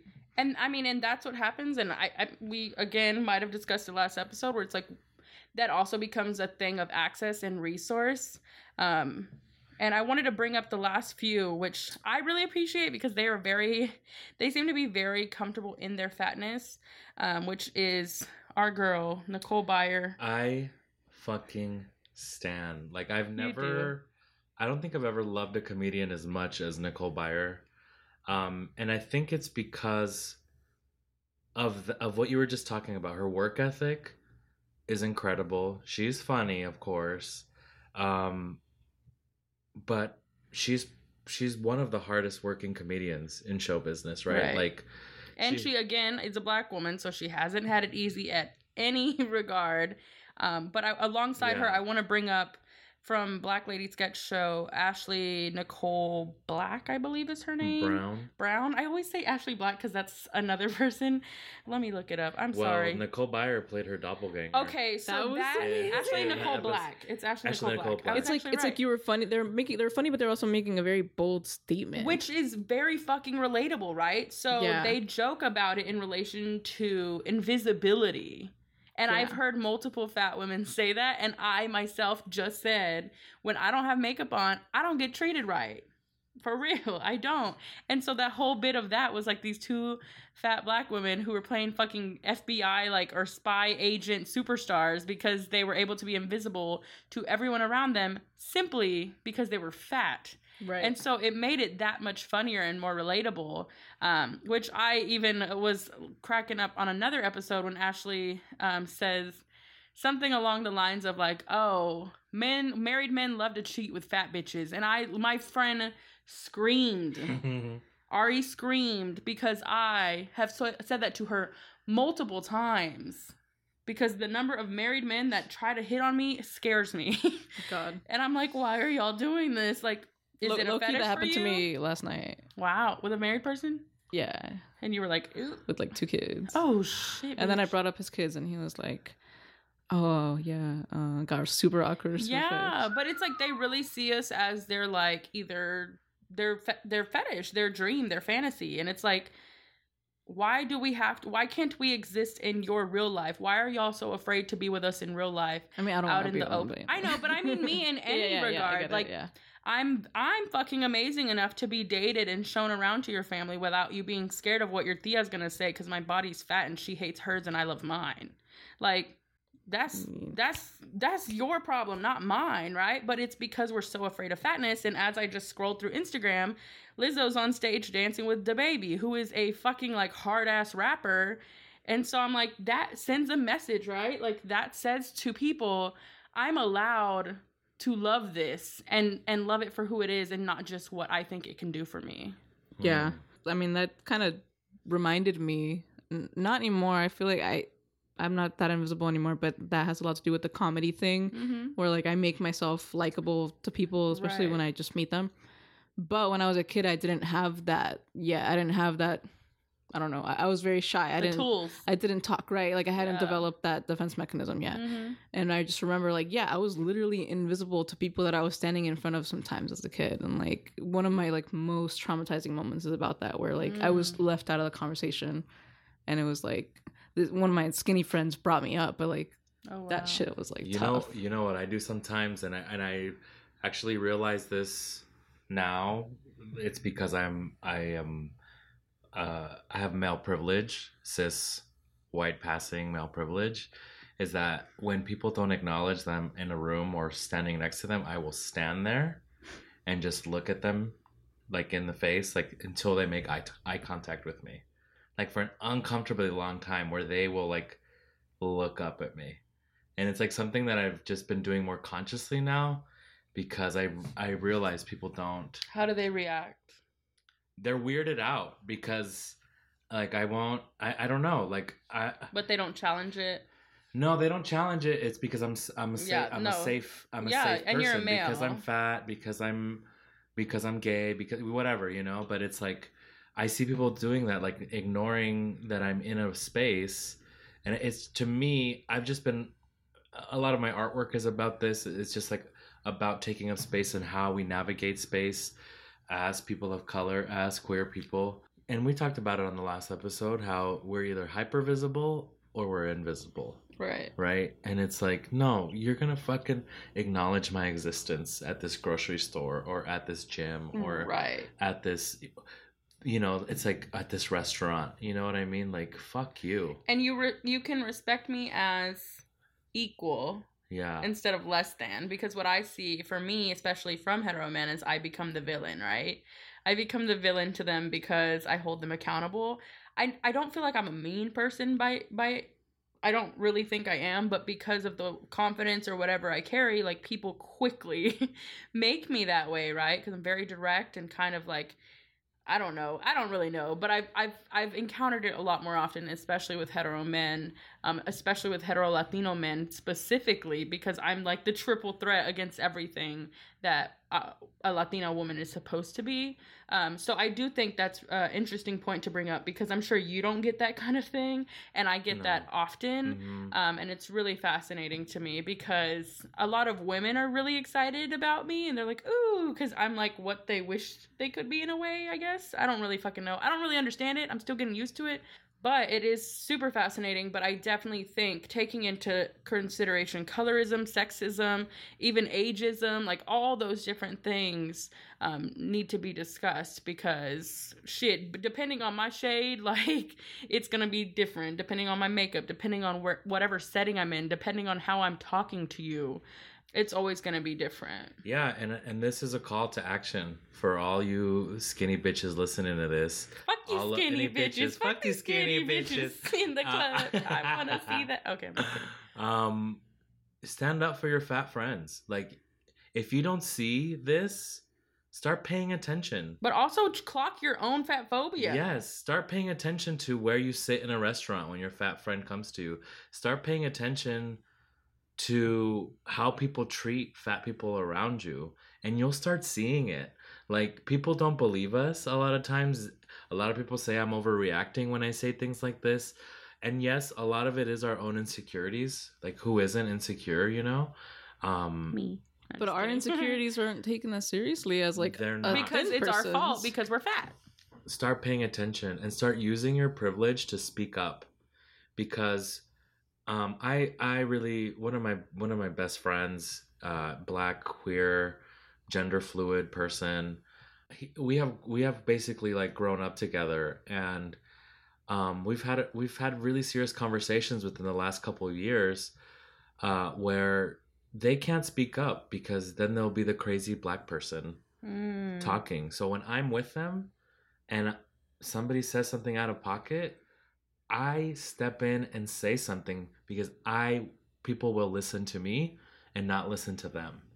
And so it's something that I was blind to for so many years. For years, I didn't see that.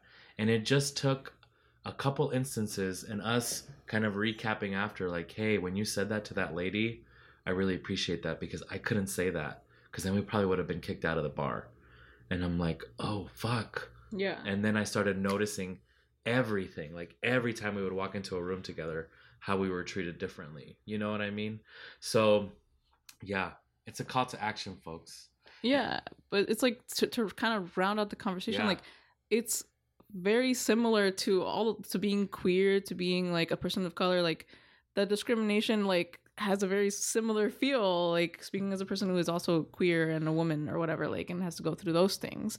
Like being fat, out of all my identities, that's the hardest one. Mm-hmm. Like, 'Cause and that's beyond the world. That's beyond culture. Like, that's Yeah. what I have to tell people. Like, when fat phobia is worldwide, cross culture, cross. and it's the same shit. everything. Like people that are out there screaming about like homophobia or whatever other like horrible discriminatory things that like society has mostly now accepted to be horrible things. Fat phobia is not one of those that has been accepted as one of those horrible because it's things. still a joke to most people. Yeah, like it's the same shit, guys. Like, Yeah. you know, like it's terrible. Yeah, and I also want to mention, like, and I'm not talking about just like defending your friends in front of like your whack ass family at a party or at a grocery store with some bigots.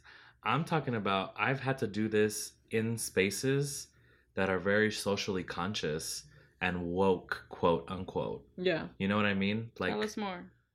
I've just been in spaces and institutions academically and maybe with other artists that, you know, social justice spaces where this happens, and fat phobia and colorism is ignored a lot, even in these spaces. Absolutely. Because most of the people that are listening to this, you know, if you've made it this And they're far, very ableist and all that. yeah, as well. like, yo, we It's gotta the same criticism as like when we criticize white feminism because they're like very like tunnel vision. They only really care about like one thing. It's the same Right. kind of thing. Like even if you're in this queer blah blah space, like there's probably still some fat phobia there. Right, and that's why I always say start internal, because if you don't start internal, it doesn't matter if you're calling out your friends or whoever. If you're still like, I hate myself for being 10 extra pounds, right? Like, why do you hate yourself for that? Like, and maybe we can do a fucking part 3 and really discuss more of the dissection of fatness and where this stuff like really derived from. Because I mean, I know I want to read more on that, and I know like I'm glad to see Roxane Gay and all these other people kind of discussing it more and really discussing their relationship to it and their trauma. And I know for myself, I want to dissect that as well, and like a lot of that's connected to gut and gut trauma. I mean, trauma's connected to the gut trauma. Woo. I don't know what Your that feelings is. in your Right, stomach. Correct. together. And so like all of that happens through there, and so that to me is so fascinating in general, which I think we got some questions, so I wanted to kind of jump into that as well, because I think there's a lot more there that we don't discuss, and it's really a complicated discussion, and it's maybe not that complicated, but because they're so rare, it becomes more complex because everybody kind of just hones in their personal life experiences. So I wanted to start with a response I received. I'm going to keep them all anonymous. Okay. I said that wrong. didn't I? Anonymous. Yeah, anonymous. Half a drink and here I am. Anonymi. This person, trigger warning, eating disorder. Okay. They just shared how they felt about it. They said, listening to the first part the other day of the episode, I agreed with everything y'all discuss. I needed to hear all that. I refused for years to go to the dentist because I was bulimic for a decade or so. When I finally went to the dentist recently, they told me how bad my teeth are. I still couldn't admit out loud it was from my eating disorder. Body image is so damn tough. It literally affects how you care for yourself in so many ways. So that one was just a response. Obviously, that was a lot. So thank you for sharing that, and that's very vulnerable of you.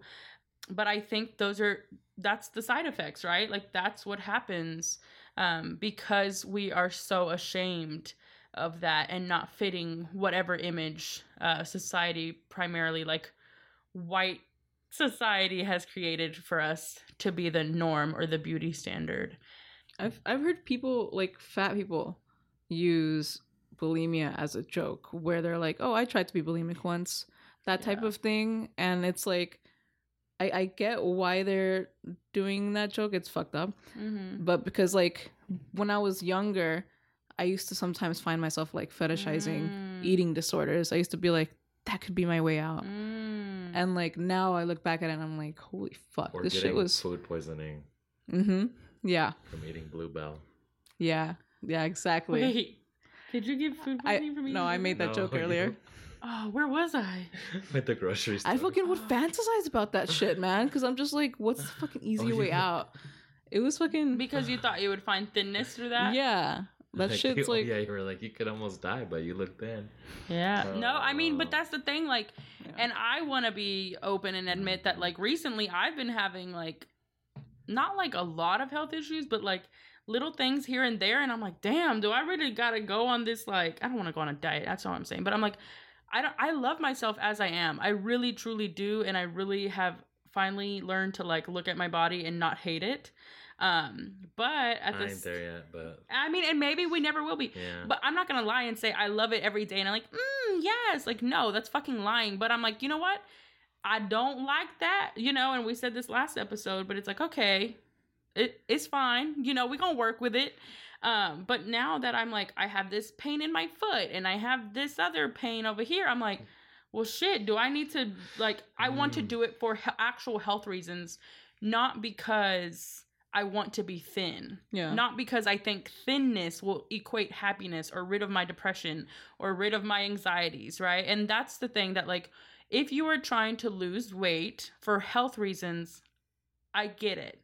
But unpack that shit. yeah. Is it really for health reasons? Or is it because your only standard of beauty and acceptance and you think that will equate joy in your life is because you will finally have reached whatever this idea or dream of yourself is? I don't think that's right. And it's easy to say that, right, and still feel that way, right? Because it's the same thing. Will I finally reach love? Will people finally love me if I'm thin? Will people whatever? And it's like, we can be both and. It doesn't have to be one or the other. I can love my body and still not love how I look in the mirror every day. Yeah. I have a question from Instagram here. I'll keep it anonymous too. Can you guys relate to parents saying, this is relating to what you were just saying, parents saying you're too big, but then encouraging you to overeat as Latinos? Girl. Hashtag relatable content. I think more with my grandparents. My Mine's grandma. directly with my mom. With your mom? And my mom's a lovely person, right? But like, I know my sister sent me a little like Instagram photo that said like when your parents wouldn't let you leave the table until you finished your food. And it was like, why? Like, why did we have to eat this food if we were done? I still have hang-ups on that. Same. And like, yeah. my friends will laugh at me, but like, I will take someone's leftovers because I don't want to waste food. Mhm. Because how we were raised That's what it was. It's wasteful, the immigrant right? thing. Yes, it's like how desgraciada, you know, like how dare you waste half a chicken nugget? You better finish your food.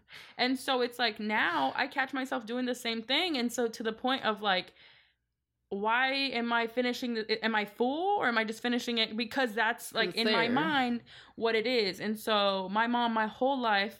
Obviously, we won't get into it too much. I guess I already said we have to have a part 3, but has very much been like, hey, you need to lose weight. Hey, you need to try this diet. And you, I know, have a whole nother binder of experiences, Maite, that you can choose to discuss or not. And you've kind of shared with us a little bit. Yeah. But at the same time, I told her before I came today, she was like, you want a tamal? You want a taco? You want a this? And I was like, I'm going to eat. Like, Yeah. we're going to eat somewhere with my friends. I'm okay. I promise. But it's like culturally, and it's a beautiful thing. They want to take care of us, right? They want to feed us. They want to make sure we're okay. That our culture, and even my therapist has been like, a lot of the things you're discussing, Eva, come with food. And so I'm like, bitch, you ready to unpack this? Like, because it's part of our culture. That's the norm. And so they don't even recognize a lot of the toxic behaviors they have and have instilled in us because we're grateful to even have food to give. So the fact that like you're supposed to be thin because that's what beauty is, and that's what is healthy, and that is what the standard is, quote unquote. But you better not be disrespectful and not turn away my food. Mm-hmm. What was your experience with that, Fabi? I think that was the same thing, and also like, well, I had two very different experiences. Like my one side of my family, we were pretty poor, and then the other side was middle class. So that was the experience there. Like there was always food in the fridge. That was the way that my grandmother showed love. Was like always feeding me whatever I wanted, whenever I wanted. And then to the other extreme, where I feel like we never had food at my house. So like when there was food, we were like, me and my brothers were like fucking jackals. Like we were like, "Rah!" Like whenever there was Like special like snacks. my mom couldn't forget. Like my mom she just would only like you couldn't buy a pack of Oreos at my house because me and my brothers would kill it in like a second. Mm-hmm. And we have different fathers, my brothers and I. So you know, genetics does have a lot to do with it too. But like they're not. I mean, they're fat now, hot. But I don't know why I get some joy out of that. They're not fat. They're just not as skinny as they used to be because you know they're in their 30s now too, like Metabolism, me. yeah. Yeah. So, but they I you know, it took me so many years to realize like, oh, like I don't have to eat this. Like I know what this tastes like.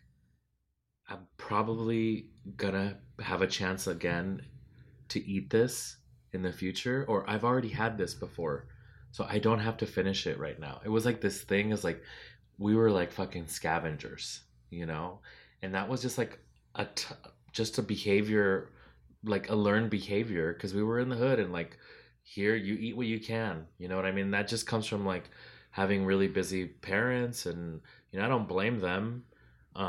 Because it's, you know, a lot of people are the same way, but yeah, I realized that I have had a very unhealthy relationship with food ever since I was really, really young. And it's because like, if you didn't get to that piece of the pie before everybody else, it would be gone, you know? So it's like, I'll never forget. I was like 5. And my mom, we went to Disneyland, I think. I was very little, and they took somebody got free tickets or something, because I don't know how me and all my cousins went to Disneyland. And my mom, she bought this like special like Mickey Mouse cake and then brought it back with her. Like a and funnel then cake? Hid it as a chocolate cake. And then hid it in the fridge, like probably as a treat or a present for later. And I found it like in the freezer one day, and I remember grabbing it and running to one of the closets And going to and town. just eating it before my mom got home.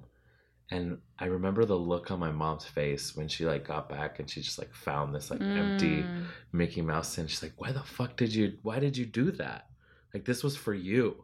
I wanted to surprise you with this, and you just like, it was just such a weird, I didn't know how to express like, well, if I didn't eat it, then my brothers would have ate it, or it was like this weird and it was survival mode thing. So I really hope we go into another episode one day and discuss our relationship to food. Ooh. Because I mean, I feel that, right? I remember fucking hiding chocolate almonds from Pat because we got them at Brahms, and like I finally had this thing that was my own that she couldn't have, and I hid them so well I forgot where they were, and I didn't find them for 2 years. So like it's a very opposite story. But it is interesting, right? Like this thing of like, it's a comfort, and also becomes our demise. And then I don't know if y'all were like me, but I was excited when I would get any kind of American food, because I was always getting like albondigas and this and that. And now looking back, I'm like, bitch, you had a great lunch. But I was embarrassed, and so I wanted a Lunchable. I wish I had Oreos. I wish I had these things. And so then now, when I'm older and I'm unpacking that, like the community I lived in didn't really have access to a lot of healthy foods. Thus, that is what I grew up as norm. Or I'll tell my friend, this is a hood snack, hot Cheetos and cheese. What you mean you don't like that, right? Like, but that was norm for me, and that felt like a treat. Like, and it's really not good for us, but it's what we know. It's what our culture is. It's what we enjoy. then at the same time, it can be killing us to some degree, right? Everything in moderation. I am not here to tell you that I'm a vegan bitch or anything like that. No shade there. I'm just straight up being for real. Like, to me, everything in moderation. But it is a really interesting conversation I think we should expand on. Maite, did you get any questions? I got one more that says, I have a question mostly on behalf of my mom. My brother is super inactive and eats bad, like bad. Is there a way to encourage healthier habits? And their brother is, I guess, a little on the thicker side. Call me. That's your advice. Thanks so much for listening. I think that kind of is a little bit of what I was naturally just saying right now, is that like we see exercise and health and healthy food as like not fun. To me, growing up, like I didn't fucking want salad. And like when I was on the diet where I had to eat lamb and a grapefruit, I was like, God damn it. Like this is not good. And so I think you have to find what works for you and like really allow someone to want to explore what health means for them. I know in college I had discussions with some of my friends because they'd be like, bitch, you eat healthier than us and like you're fat and we're thin and like this don't make sense, right? I think a lot of it goes back to trauma and like why is this person or why were they overeating or whatever the outcome might have been. Some people have thyroid problems or all these different things. And so I think that's always worth noting, the mental health of the person, in my opinion, because that's when I noticed I was gaining weight was when I was a child and my parents got divorced. So that was the big thing that happened when I was 5. Immediately after that, me and fatness have been homegirls, right? Like we never split since. However, health looks different for everyone. I think people have to really want to build a relationship with whatever quote unquote healthy means. And understanding how, again, like you said, genetics are, a lot of Latinos are more prone to diabetes and different vitamin C deficiencies and things like that. And so we really have to take that into consideration.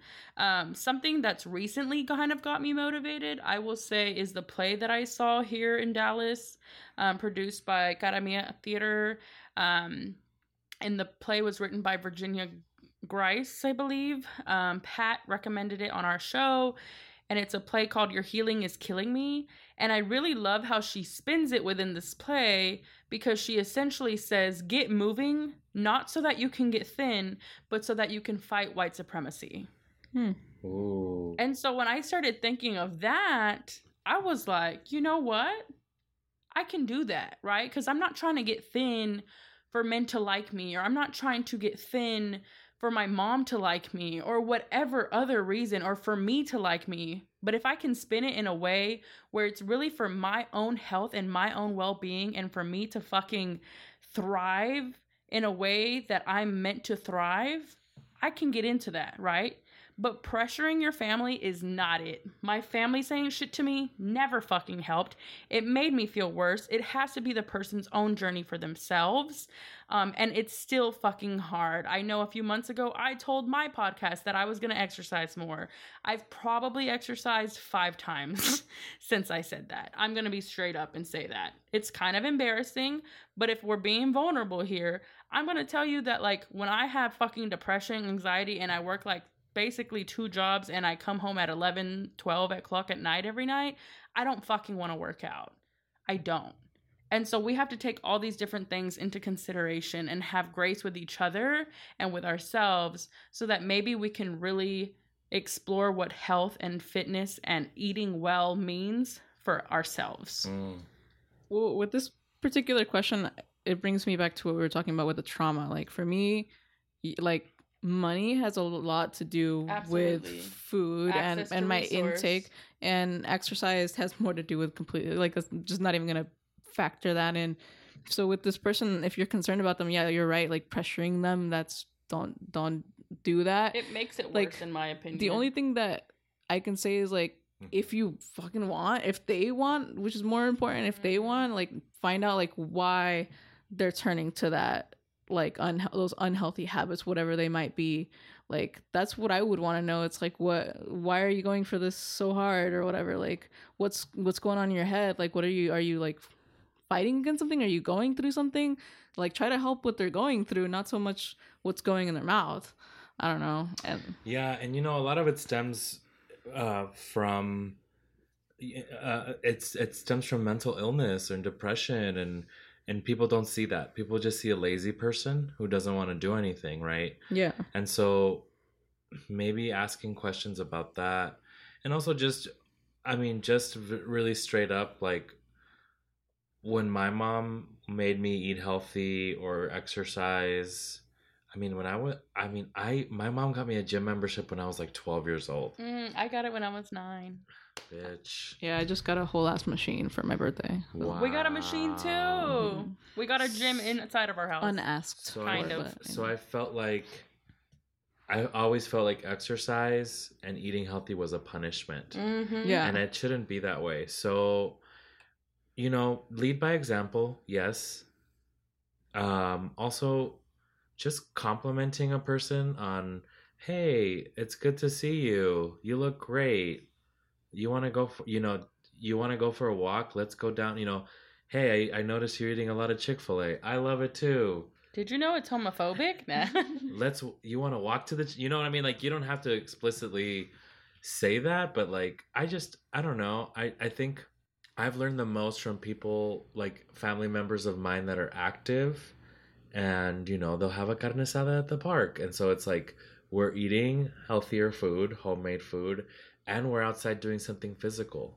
And like, I have an uncle that I really admire, that he never gave me shit about my weight, but he sets up certain situations where it's like we're all having fun and we're all outside, and it's not a thing like we're here eating this healthy food and exercising. Right. We're just living and having a good time, and he's leading by example. For sure. You know what I mean? So it's and there are good mental health components to fitness, which that's what I'm trying to lean into, but again, it's really hard. Yeah.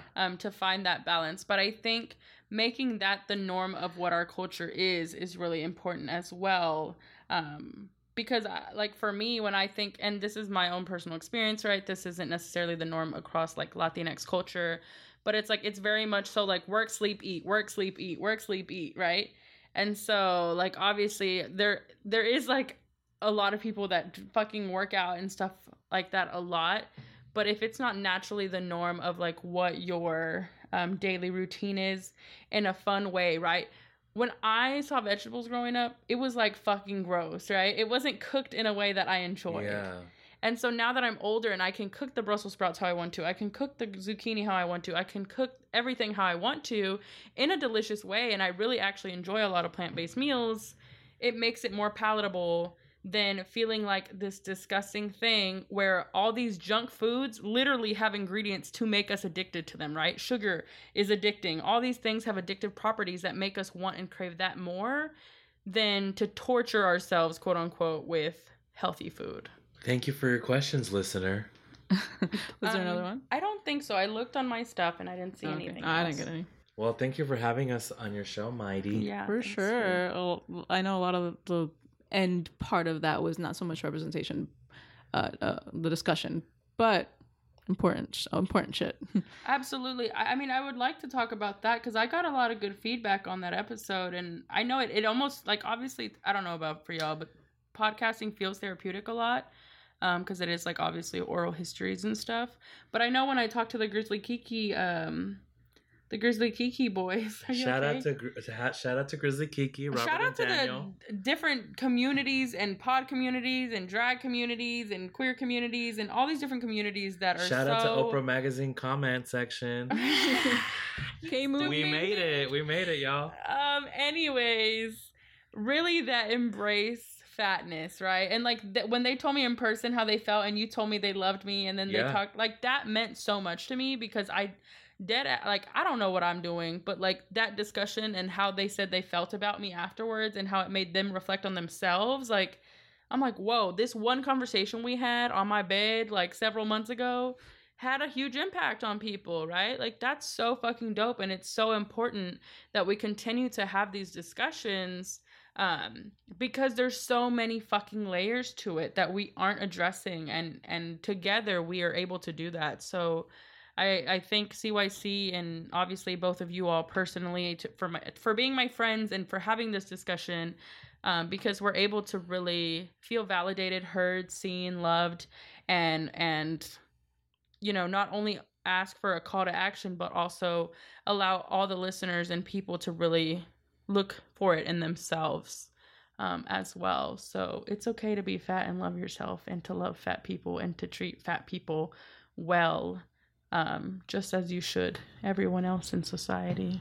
I just like that a lot of like thin people are listening to this, because it's like I just don't think that they've heard these conversations before. They don't even consider it. Oh, here's a tip for thin people. Just because I'm fat doesn't mean you can touch me. Fatness is not consent. We're not a teddy bear. Don't fucking touch me. Gang gang. But let's end on a positive note. God damn. Sorry. Don't fucking touch it. I know, people just always fucking... Hey, that's true. They always fucking pet or me. they always like, try to they lay up on me, they lay on my shoulder, and I'm like, I don't even like you that much. Rub my stomach, and I'm like, don't do... They do not do that. People do that all the It's time. It's like a safe thing, like you're like a safe non-sexual finally, object or yeah, whatever. And like so now finally I'm like, why are you touching me? So there's I don't know if we want to dissect something else, but I was gonna say just within the male body dysmorphia is extreme as well. Oh girl. Part 3 it is. Part 3. But another shout out to Nicole Byer, because So Fat So Brave, that's like one of the hashtags she uses, and which is why we got that episode name. So just want to give the credit where credit is due, and big credit to you two, and for having this conversation, and I know Latinos Who Lunch gets a lot of credit for your episode on CYC. Do they? And yeah, we were just in Forbes, and they mentioned this episode? mentioned the episode. Are you serious? Yeah. That's I mean, not directly, but they said that we dealt with... Mm-hmm. I mean, I did have some fat... yeah, you guys several... inspired this. Right. In me. But they've listened to our episode. Mm-hmm. I'm sure that's what they wrote about. So anyway... I just want to give... there was another article you said that wrote about it too. Yes, I want to give credit where credit is due. The AV Club? Yes. Oh, but that wasn't about this episode. But anyways. Anyway. Deleted. No, but I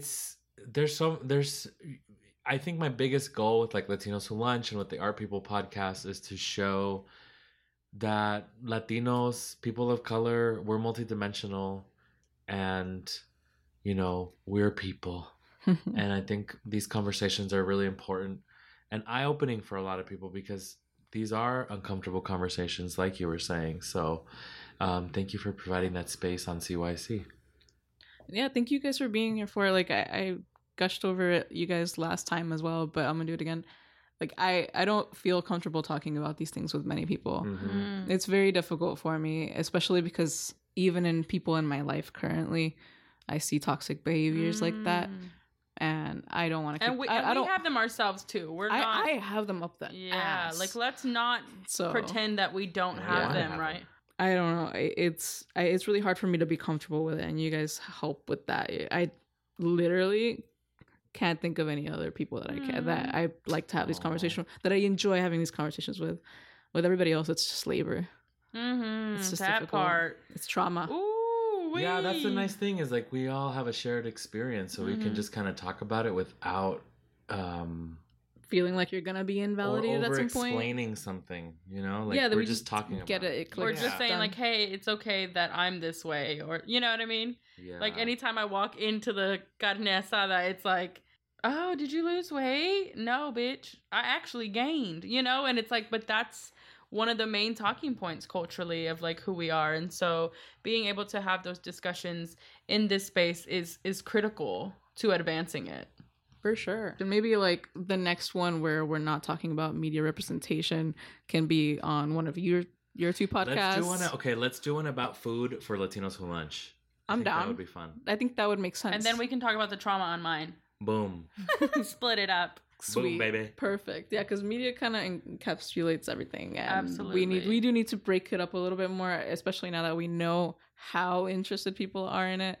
And to be honest, I want to have the conversations just to figure more shit out about myself because I've been struggling lately. We should all do research and stuff. I know I've been reading and I've been reading Hunger again. Yeah, I need to pick it back up again, but like we have to do our own research on fatness, and like shout out to like all the fat Instagram pages and Curvy Cariño and pages like that. People who reshared the stuff. I saw a lot of love. Lots of nopales. There's lots of great. Sin Faja. Sin Faja, shout out. There's a podcast, Bopo. It's in Spanish, Body Positive. Oh, I didn't know that. I'll have to check it out. Yeah, there's a lot of amazing things happening in the internet world, especially as far as fatness goes. So shout out to all of them as well. And so hopefully we can advance the conversation more next time. On So Fat, So Brave. Part 3. Do we want to put our ads or something? Yeah, you can follow me at Favi5 on all social media platforms. You can follow at Latinos Who Lunch and at Art People Podcast to see what I'm up to. God, you Did you like fucking my- robot. Did you like my white announcer voice? Yeah, you killed it. Thank you. Uh, Please visit my website, www.justinfavela.com, to see my art. I'm scared. And for the latest episodes, God damn, girl! We were on a break. Okay, Ross. Oh shit. You can follow me at Eva Arreguin, EVAARREGUIN. I know you can't spell it, so I spelled it for you. Even if y'all are Latino listeners, you probably whatever. Anyways, you can also listen to me talk similar shit on De Colores Radio at De Colores Co. We're on Spotify, we're on all the platforms, and check us out on decoloresradio.com. DM me, reach out to me. I love having these conversations. I love sharing energy with people. So feel free to reach out. Maybe don't share it too much because I'm fucking sensitive as hell. So anyways, thank you, Maite, and shout out to CYC for always having these dope conversations and for having us on. I love doing this. And make sure to follow both of these podcasts. Make sure to rate and review them, most importantly on iTunes, because that's how we get more recognition and shit like that. And us too. Follow at CYC Podcast if you're coming from the other pods, and we're also on everything. Support fat people. Support fat people. Support people. fat podcasters. Yeah. Hell yeah. Especially non-white fat people. Mm-hmm. They really need your love. Yes. Mhm. Absolutely. All right, guys. Thank you for being here once again. Bye. Bye. Ivy Winters.